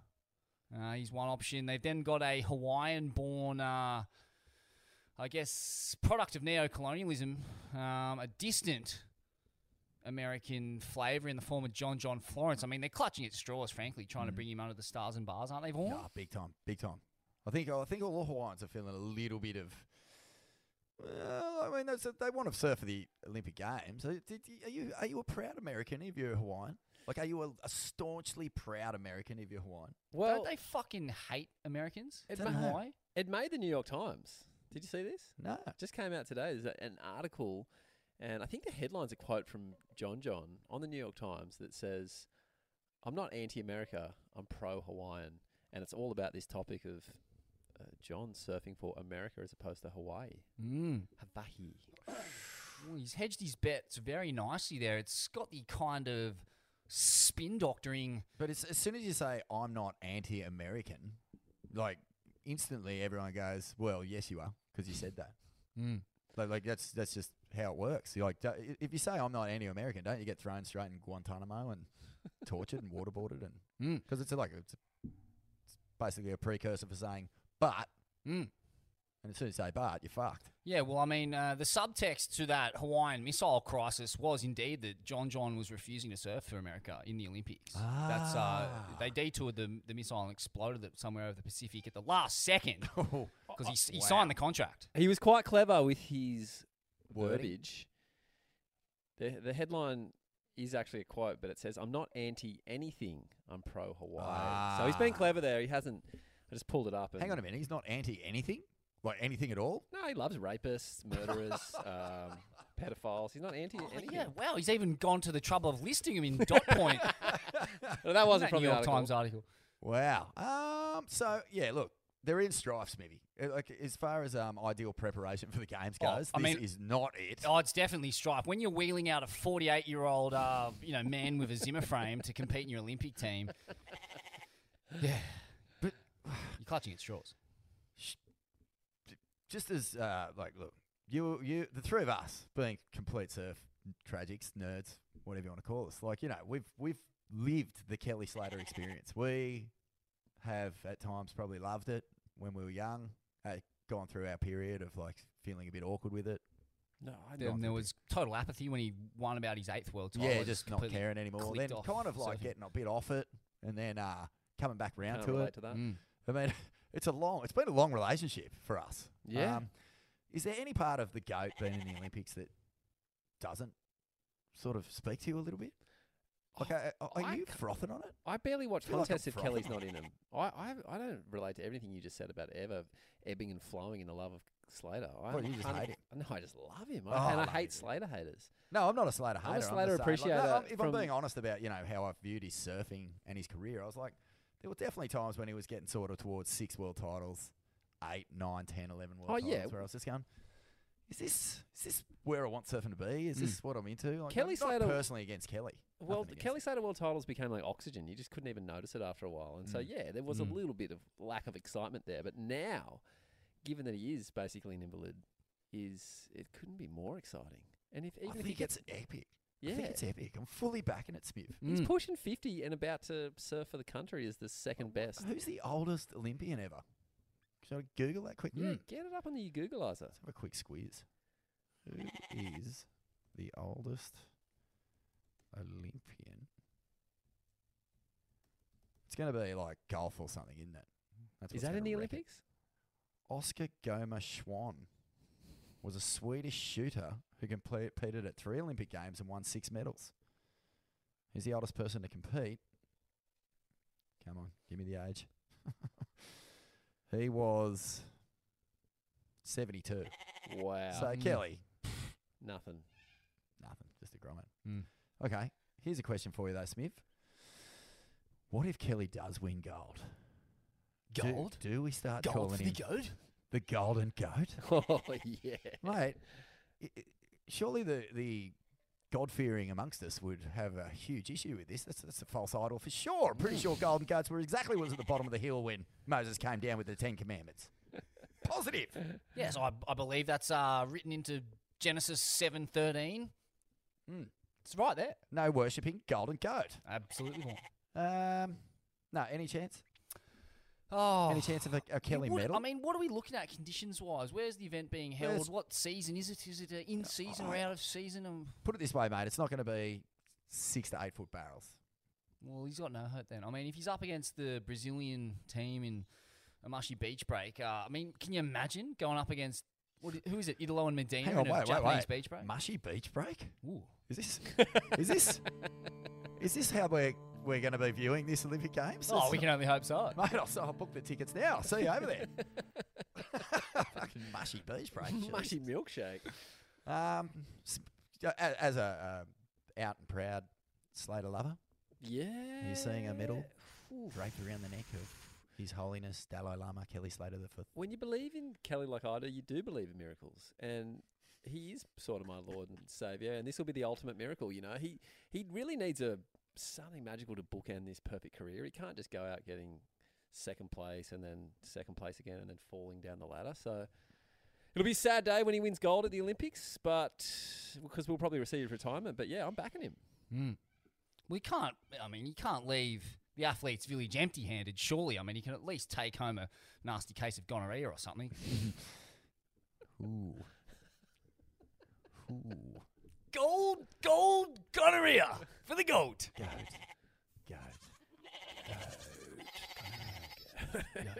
Golden Goat. Ask us a question, we'll tell you no lie.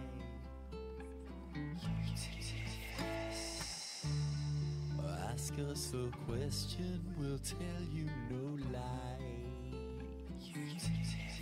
It's been good to be back in the studio. I love it. The studio's outside today, Smithy. I did that just for you, mate.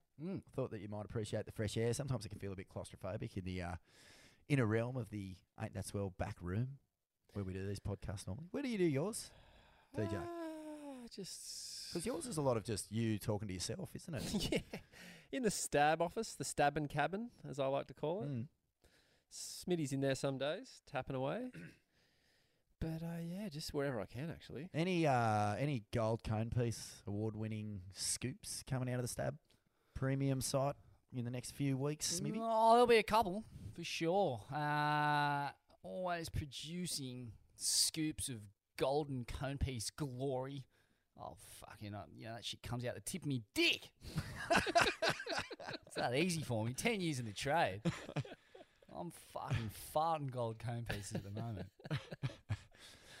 Mate, before we get into this, just curious to know, I've got my own question for you as a Swellian on the Ask Us a Question segment. What's been your favourite show and who's been your favourite guest of the Up in Smoke tour? Round 2, Up in Smoke Strikes Back. Favourite guest? I think Andy King. In the most he was unbelievable. recent live episode. If you haven't listened to that, tap in.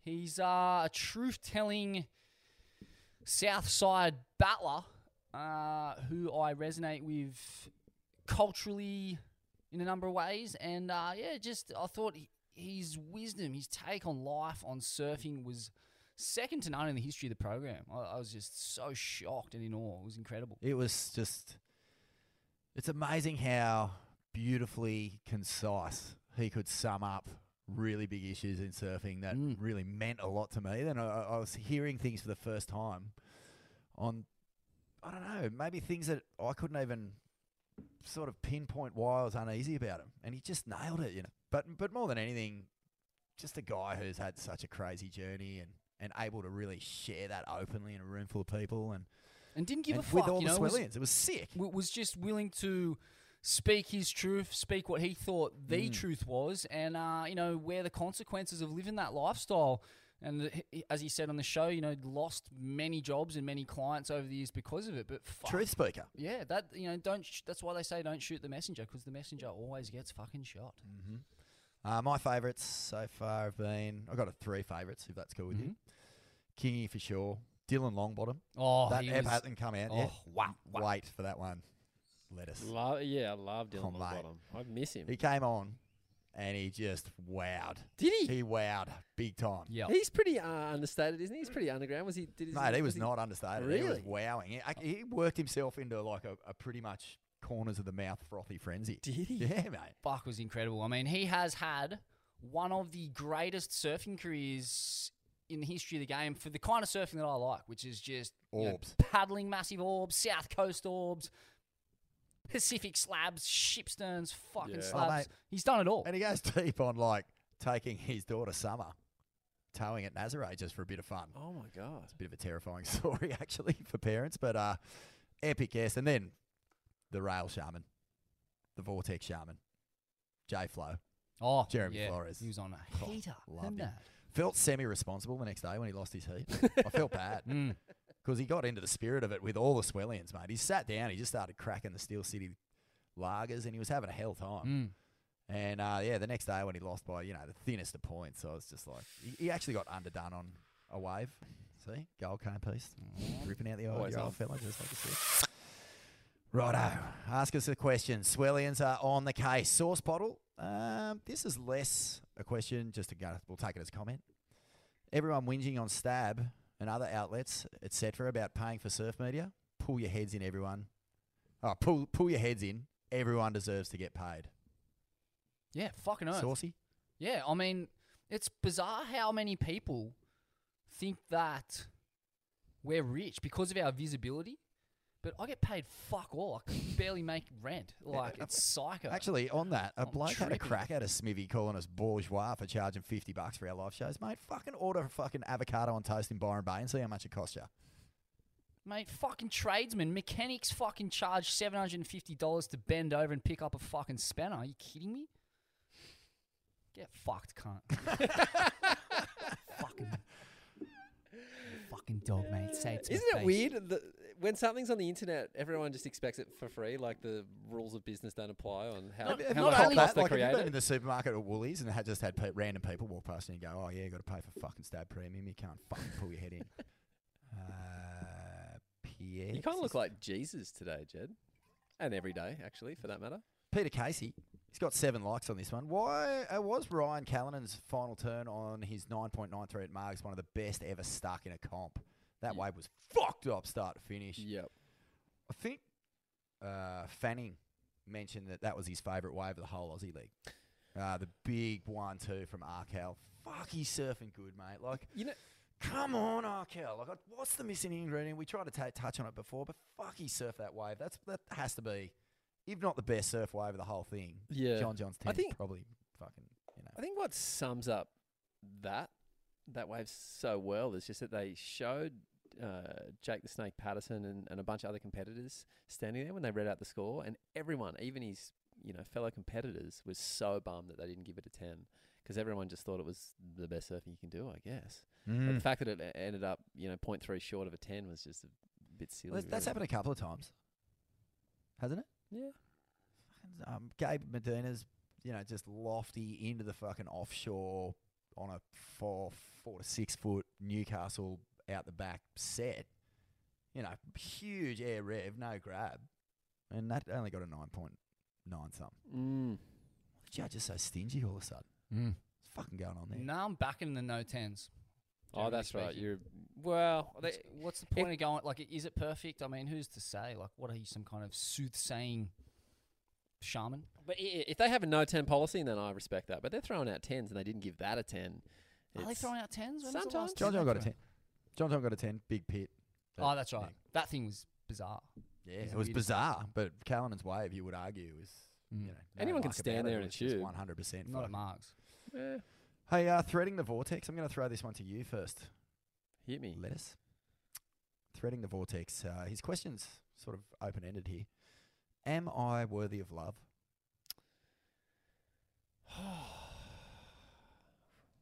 Not me, Vaughn. But is threading the vortex worthy of love? Fuck. Threading the vortex. I mean, he's showing Definitely some worthy of value love. right there. Some lovable. He's come up with a creative title for his Instagram handle. So, knowing just that, and give me some more info. What's his profile looking like? Should we have a squeeze? Got any surf shots? All right, let's have a quick look. He's got an astronaut holding a surfboard as his little icon. So that's a good sign. Very good sign. I'm loving him. Seems to have a lot of Photoshop art on here, actually, which I know you're not a huge fan of, but if you actually dig into it, it's pretty cool. Yeah, I'm not against that. Oh, this guy's sick. I love his artwork. Yeah, it's good. That's lovable. Look at this. He's got UFOs towing Italo and oh my god, crabs climbing over the mountains. Look, there's Ando in a starry sort of That thing's vision. fucked up. Are you kidding me? That's like the final level of Kelly Slater's pro surf. Look at this one, Smitty. There's a little Buddhist monk draped in orange robes meditating in the foreground with a perfect right. It's sick. Looks like apocalypse breaking in the background. It's so mental. I love that artwork. What's got it going on? Threading the vortex, mate. Stop Lots getting of so love. existential on a Street in the Vortex. Just fully in, fully out. Fully in. Of course you're worthy of love, mate. Yeah, mate. You're big time worthy. In fact, you're so worthy, we're going to start following you. The ultimate That's love. modern love. Wake Setter, T2. Are the burgers better at main break? Why no box? So this was a bit of a talking point on the cusp potty, which I listened to and enjoyed. Yeah, like the boys got kind of stuck into the woozle for not running at the box when main break was. I mean, is this something worthy of our time and discussion? I think it probably is. The women could have been sent out there too, and they weren't. Thoughts? Very disappointing not to see Heats run at the box, but it's a pretty fickle wave. It's fucking man, hard to predict, hard to read. I guess there was a window, I think, on the final day during the women's event. They ran what was it? They ran the women's quarters and semis, was it? And the day that they finished the event, there was a window at box in the morning where it was slow, but then it would turn on for fucking 15 minutes where it was like a wave machine. And I guess that's the rhythm of the box, and that's the rhythm of West Oz. Waves come in batches. It's just a hard one. You want to see heats out there, but it's slow and tide affected, and there's so many variables, and there's limited scoring opportunity for certain kinds of surfers. You couldn't put the women out there. I think that's just fanciful. Well, you would have to argue that Tatiana probably would have been in strife in that final out the box. Yeah, I mean, And then- Bronte as well. Like, a backside out there at the best of times. It was Tricky. fucking harrowing. At that size, it was big that day. It was 6 to 8. There was mental slabs out there. But, yeah, it would have been so sick to see the men out there. It's a funny thing, isn't it? The WSL running the... Props to the WSL running the Aussie tour leg at fucking a handful of our shittest waves. It's been amazing. I enjoyed the surf. As a spectator sport, Newcastle was surprisingly fucking epic. Yeah, if you were there Newcastle was live. Like, There it was, live, it was it was sick. so in your face. It was like basically like a couple of like 20 metres off the beach or something. Like, it was so close. And the atmosphere, especially when the Newey boys were surfing, was incredible, mate. Totally. But Narrabeen wasn't bad, I mean, but Narrabeen on a south swell, and you know you're getting south swells, generally speaking, at this time of year. You're lucky to get a fucking good east swell any time of the year on the east coast. But Narrabeen and south swell, pretty straight. Still very watchable, enjoyable. But we got fucking way better waves than that in this country. yeah, true. Jay Hamels. This one for you, Smith. 4 likes on this one too, by the way. Can the Lords stop getting high-end pros on the panel and start getting a couple more washed-up colonels to speak some fucking truth?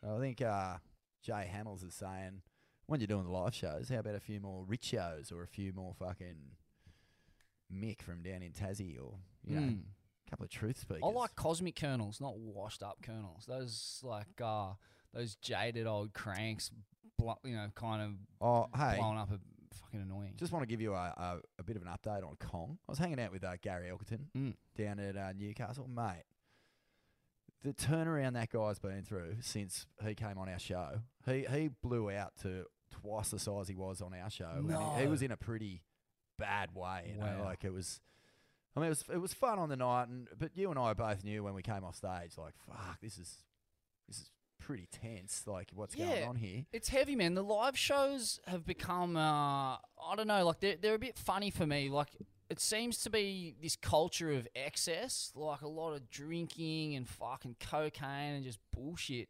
You know, for both guests and punters alike. I think that's rare. That's not rare.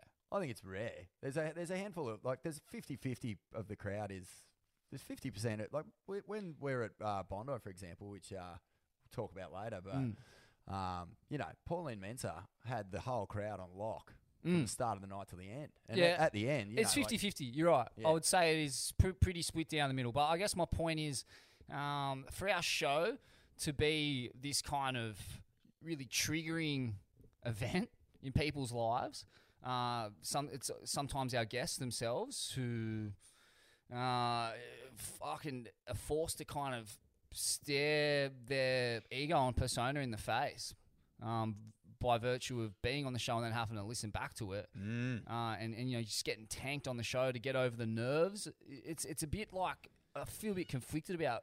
It feels like you're kind of leading lambs to the slaughter at times, but there's absolutely no pressure from us to get maggot on the show. No, I mean, the ironic thing is you and I, you cannot do a show if if I've had more than 3 beers, I can't do a show. Yeah, so, I just whim hot, like, because the nerves of dealing with 100 people, 200 people looking at you, hanging on to every word is fucking terrifying. And my only way to get through it is literally doing Wim Hof, like, right before I go on there, and I might have 1 or 2 beers. But I can see why Kong didn't take that show that well. This is the good news. Yeah, and good point you bring up too. But if you come into a show, like, fuck, have fun. Like, we're frothing on that. But I'm not encouraging people to get maggot and fucking sloppy. Like, that's fucking annoying to me, to be honest. I actually, that. Well, when you get maggot and sloppy, you don't shut up. So you give yourself away every time. Yeah, and you just become a torturous cunt to the people around you. Like, fucking just chewing cunts' ears off. Like, just no emotional intelligence. It's annoying. And the best shows are always the ones where it's just fucking everyone's engaged and we're all having a hell of Totally. Good stories and, just humility. I was just going to add back to this guy's question that Robbie Page definitely needed a shout out for that first live episode that he was part of. He's the cosmic colonel that I think this guy was after. He's so fucking entertaining. So good. Absolutely. Terry Richo. And he's a guy who is spiritually intact, man. Yeah. He's got his shit together down there. He's this little surf shop at South Kempsey. We're actually sitting on a full episode of Robbie Page that we haven't released. Get it into the world. Yeah, it's coming. He's a lovely, lovely guy. Righto. Jake Elliott here. He said, did Smithy bump into any profiled surfers at Earth frequency? If not, has he ever been at a doof and seen any? Disregarding Nicky, who, as we all know, is the rainbow serpent. Serpent. No. Serpent.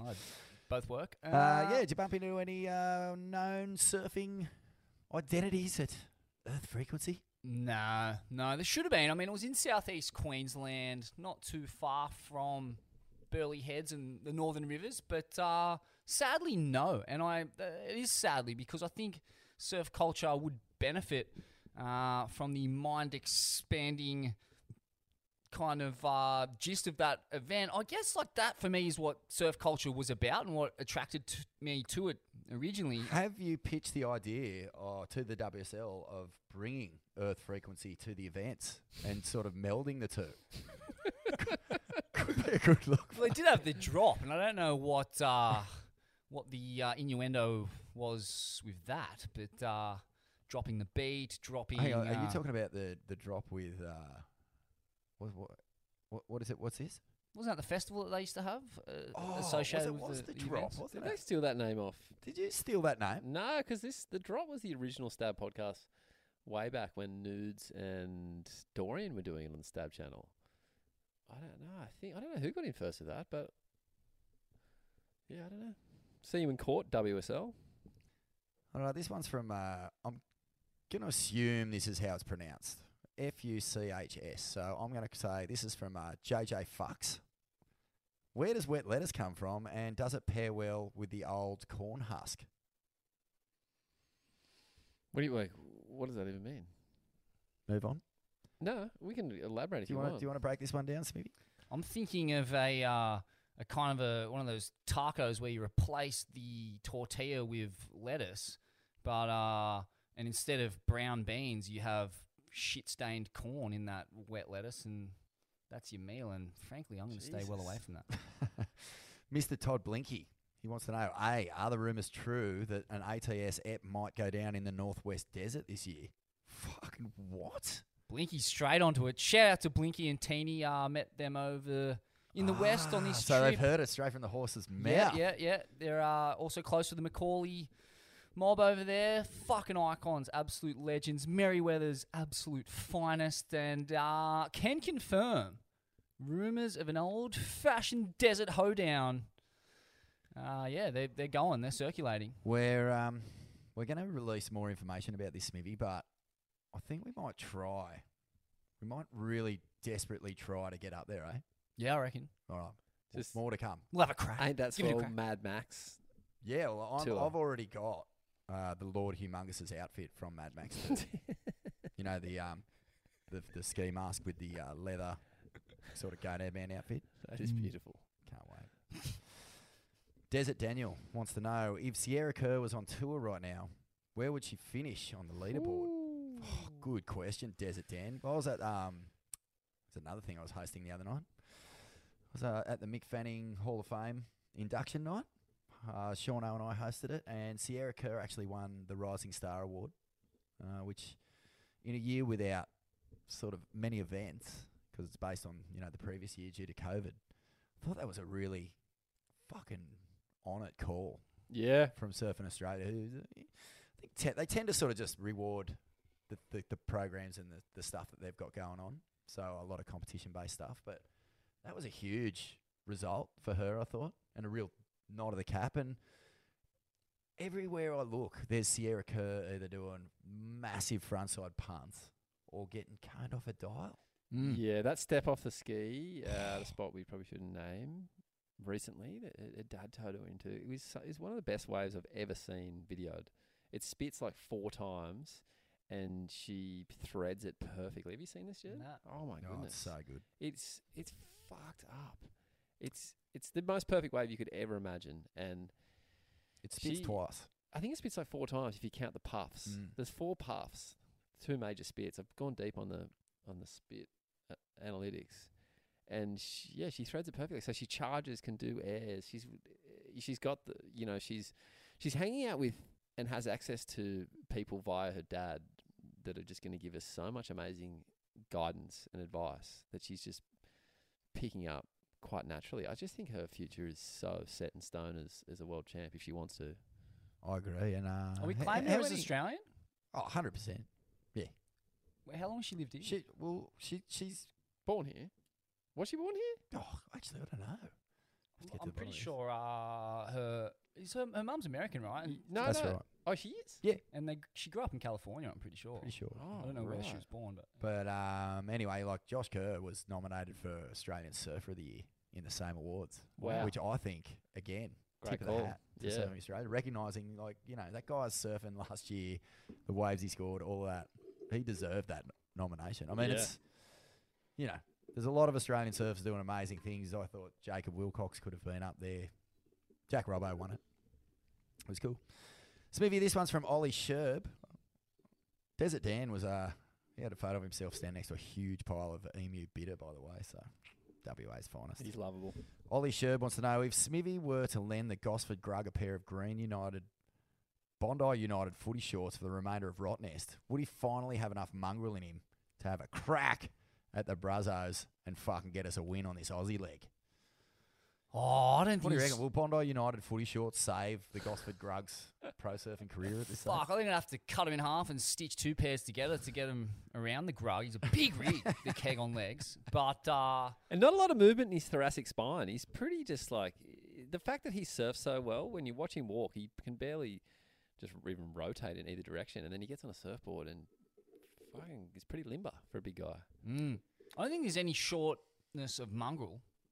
But, I mean, yeah, the problem is, as we mentioned, that versatility. Like, just I can't really see the Grug sticking, corked out air reverses on 2-foot fucking inside wedges. So until that happens, I mean, think the Grug's best weapon, Smithy, would be, you know, when you're a grommet and you're on a wave and you see your mate paddling out and you just get as close as you can to him and you spray him. I reckon the Grug should do that, because if he gets close enough to like someone a little more nimble, a little bit lighter, like a Felipe, and he just does one of those fucking full-blown animal hacks right in his face. That's going to peel the skin off his face. fuck yeah, sort It'll of just be a pile of skeleton bones. Absolutely. Bleached. Blood hanging in the- sport style, like throwing salt in the eyes. Yeah. With salt water. Derek Hine tells a story about one of the greatest moments of his whole surfing life was being sprayed in the face by a Michael Peterson cutback. Oh, magic. And he said it was such a blistering, white-hot pain that he had that like lip burn from it. You know? He said it was like one of the great joys of his life because he came in and it was like his face had been blasted with a sanding gun. Mm. Hey, Jed, how did you pack the lunch in those little green shorts when you were playing? Have you watched rugby league before? Yeah. I don't understand. Like everyone wears the same pairs of shorts. Yeah. How did you arrange your junk inside? Did you put put your balls? underpants on. Did you put your balls to one side? Did you split it? Your balls sit above the shorts. So it was a wide world of sports reference. I thought you might remember that one, but it doesn't matter. It's it's falling on deaf ears. Josh CC. CC. Who goes harder? John on a below sea level keg or Smithy at a big old bush doof? Probably John on the below sea level keg. I didn't drink a beer at the Bush Doof. I pretty much was I as don't think close he's to actually saying going hard on the juice. I think he's just saying what's who going goes on? hard. Just Well, going throwing shape. Throwing shape. Fuck, I Get throw stuck shape into for it. hours. Mm. How did this one's from Hugh Jackman? Don't know if it's the Hugh Jackman. Hoping it is. G'day, Hugh. Say g'day to Debbie and the kids for me, mate. Smithy, how did watching Dark Hollow compare to microdosing psilocybin for you? Same world? Very similar. Yeah. How does it compare? Yeah, they really complement each other, I think. I would like that film, that music is right at home in some kind of avant-garde nightclubbing space. Be fucking mental to listen to hours of that kind of music and have that footage on a continuous loop. I just, go watch it. That good. Yeah, I can't. I've had a few mushies lately. I didn't really sort of trip out. Felt the good vibes though. Yeah, I mean, if you're not really... I would love to watch it on the shrooms. Yeah. That'd be fun. I don't think you're taking mushies to trip out generally. Are you taking them Nah. to like No, dissolve that's the ego? It's a bit of a myth. Like the trip out phase comes if you have a fucking like heroic dose, like which is like 5 grams to 20 grams. And really, even like Paul Stamets will say, like the world's leading mycologist, like you do that once a year. Guys, couple left. This is from Crocs Boy Kassar. Crocs Boy Kassar 69. Crocs Boy Kassar. I'm just going to say it like this. Crocs Boy Kassar! That's good. 69. Is it true that the Dalai Lama donated his foreskin to replace the ligaments in John John's knee so he could secure a gold medal in the Olympics, UTFS? Well, this is news. And I think Crocs Boy Kassar could be finding himself with a gold cane piece if this proves to be true. Any rumours in the stab office getting around that the Dalai Lama has Haven't severed heard that one, but the excess skin from the tip of his penis? we'll be giving you a call, Crocs Had boy, because Inserted into there. Have you heard of this surgery being performed before? Has Warren Kramer actually, has he dived into this? Is Kelly Slater walking around with foreskin in his foot? Is Kaloa Andino walking around with foreskin in his ankle? Where are they getting this foreskin from? Where is this well, surplus of there's foreskin? the there's Jewish shortage community, of- obviously. I was going to say, there's no shortage of foreskins getting around. I just want to know if this is has been going on for a long time. Like, when did foreskins become like a go-to for ligament damage? Yeah, well, I mean, they're... It's a bit disturbing, Smithy. It's some of the toughest skin. I mean, the fucking battering it cops. Just constantly getting wrenched and just dipped in this very, very acidic environment where it's subject to all kinds of disease and bacteria. I mean, it's some of the most durable flesh on the anatomy. Care to comment? I mean, infinitely more durable than John John's knee ligaments. you'd imagine. Maybe Those things, I don't know what they were made of. I mean, I think when the aliens beamed into his mother's skull, they just kind of really underestimated the strength of Pacific juice in rupturing knee ligaments. They just, that prototype's a bit of a failure. Maybe they should take him back. Yeah, I don't know. Let's see how he heals up with this new foreskin knee, and we'll go from there. Give him one last jump chance. Into conclusions. Last one, I reckon. Malton. Don't know if it's Mick Malton. Hope it is. If it is, g'day Mick. If it's not, g'day Malton. Surfed a heat against him when I was a little grommet. How'd you fare? It was the Foster Scholastic Titles at Elam's Beach, which probably get killed for saying that out loud. I think it is Mick. G'day, Mick. It is Mick. Did you take him down, BD? I didn't, actually. This is the famous story. It was a combined heat, so like it was 2 versus 2, and the combined score of your team helped your school get through. So it wasn't school type, it was Scholastics or whatever. It was the actual inter-school championships. And Mick was in a team with Trent Munro. I was in a team with a long-lost buddy called Josh Smith. And, it was a countback. And we were all waiting on the beach, standing there together. And Mullum got pipped by 0.1 of a point on countback. And Trent Munro looked at me and he said out the side of his mouth, "Wah, wah, wah. Enjoy the bus ride home, inbred."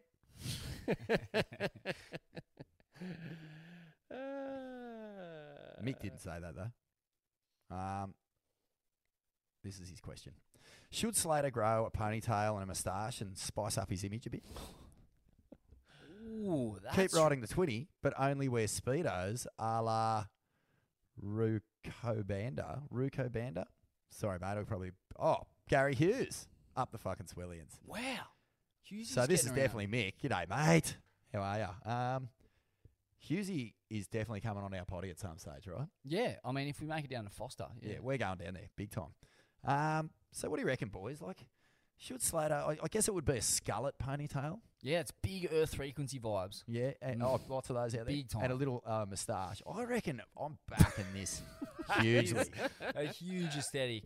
Yeah. I back it all the I'm way. backing Slater to go skullet tail and moustache. I like that. Like, so he's got the disposable income to afford some sort of hair surgery, but rather than getting all his hair back, like, get a surgery that makes him look like a balding guy. I reckon he could still grow hair out the back, though. That's my theory. Oh, you think he's still got some follicles? Mate, there's no back there? way he's just... No one goes bald.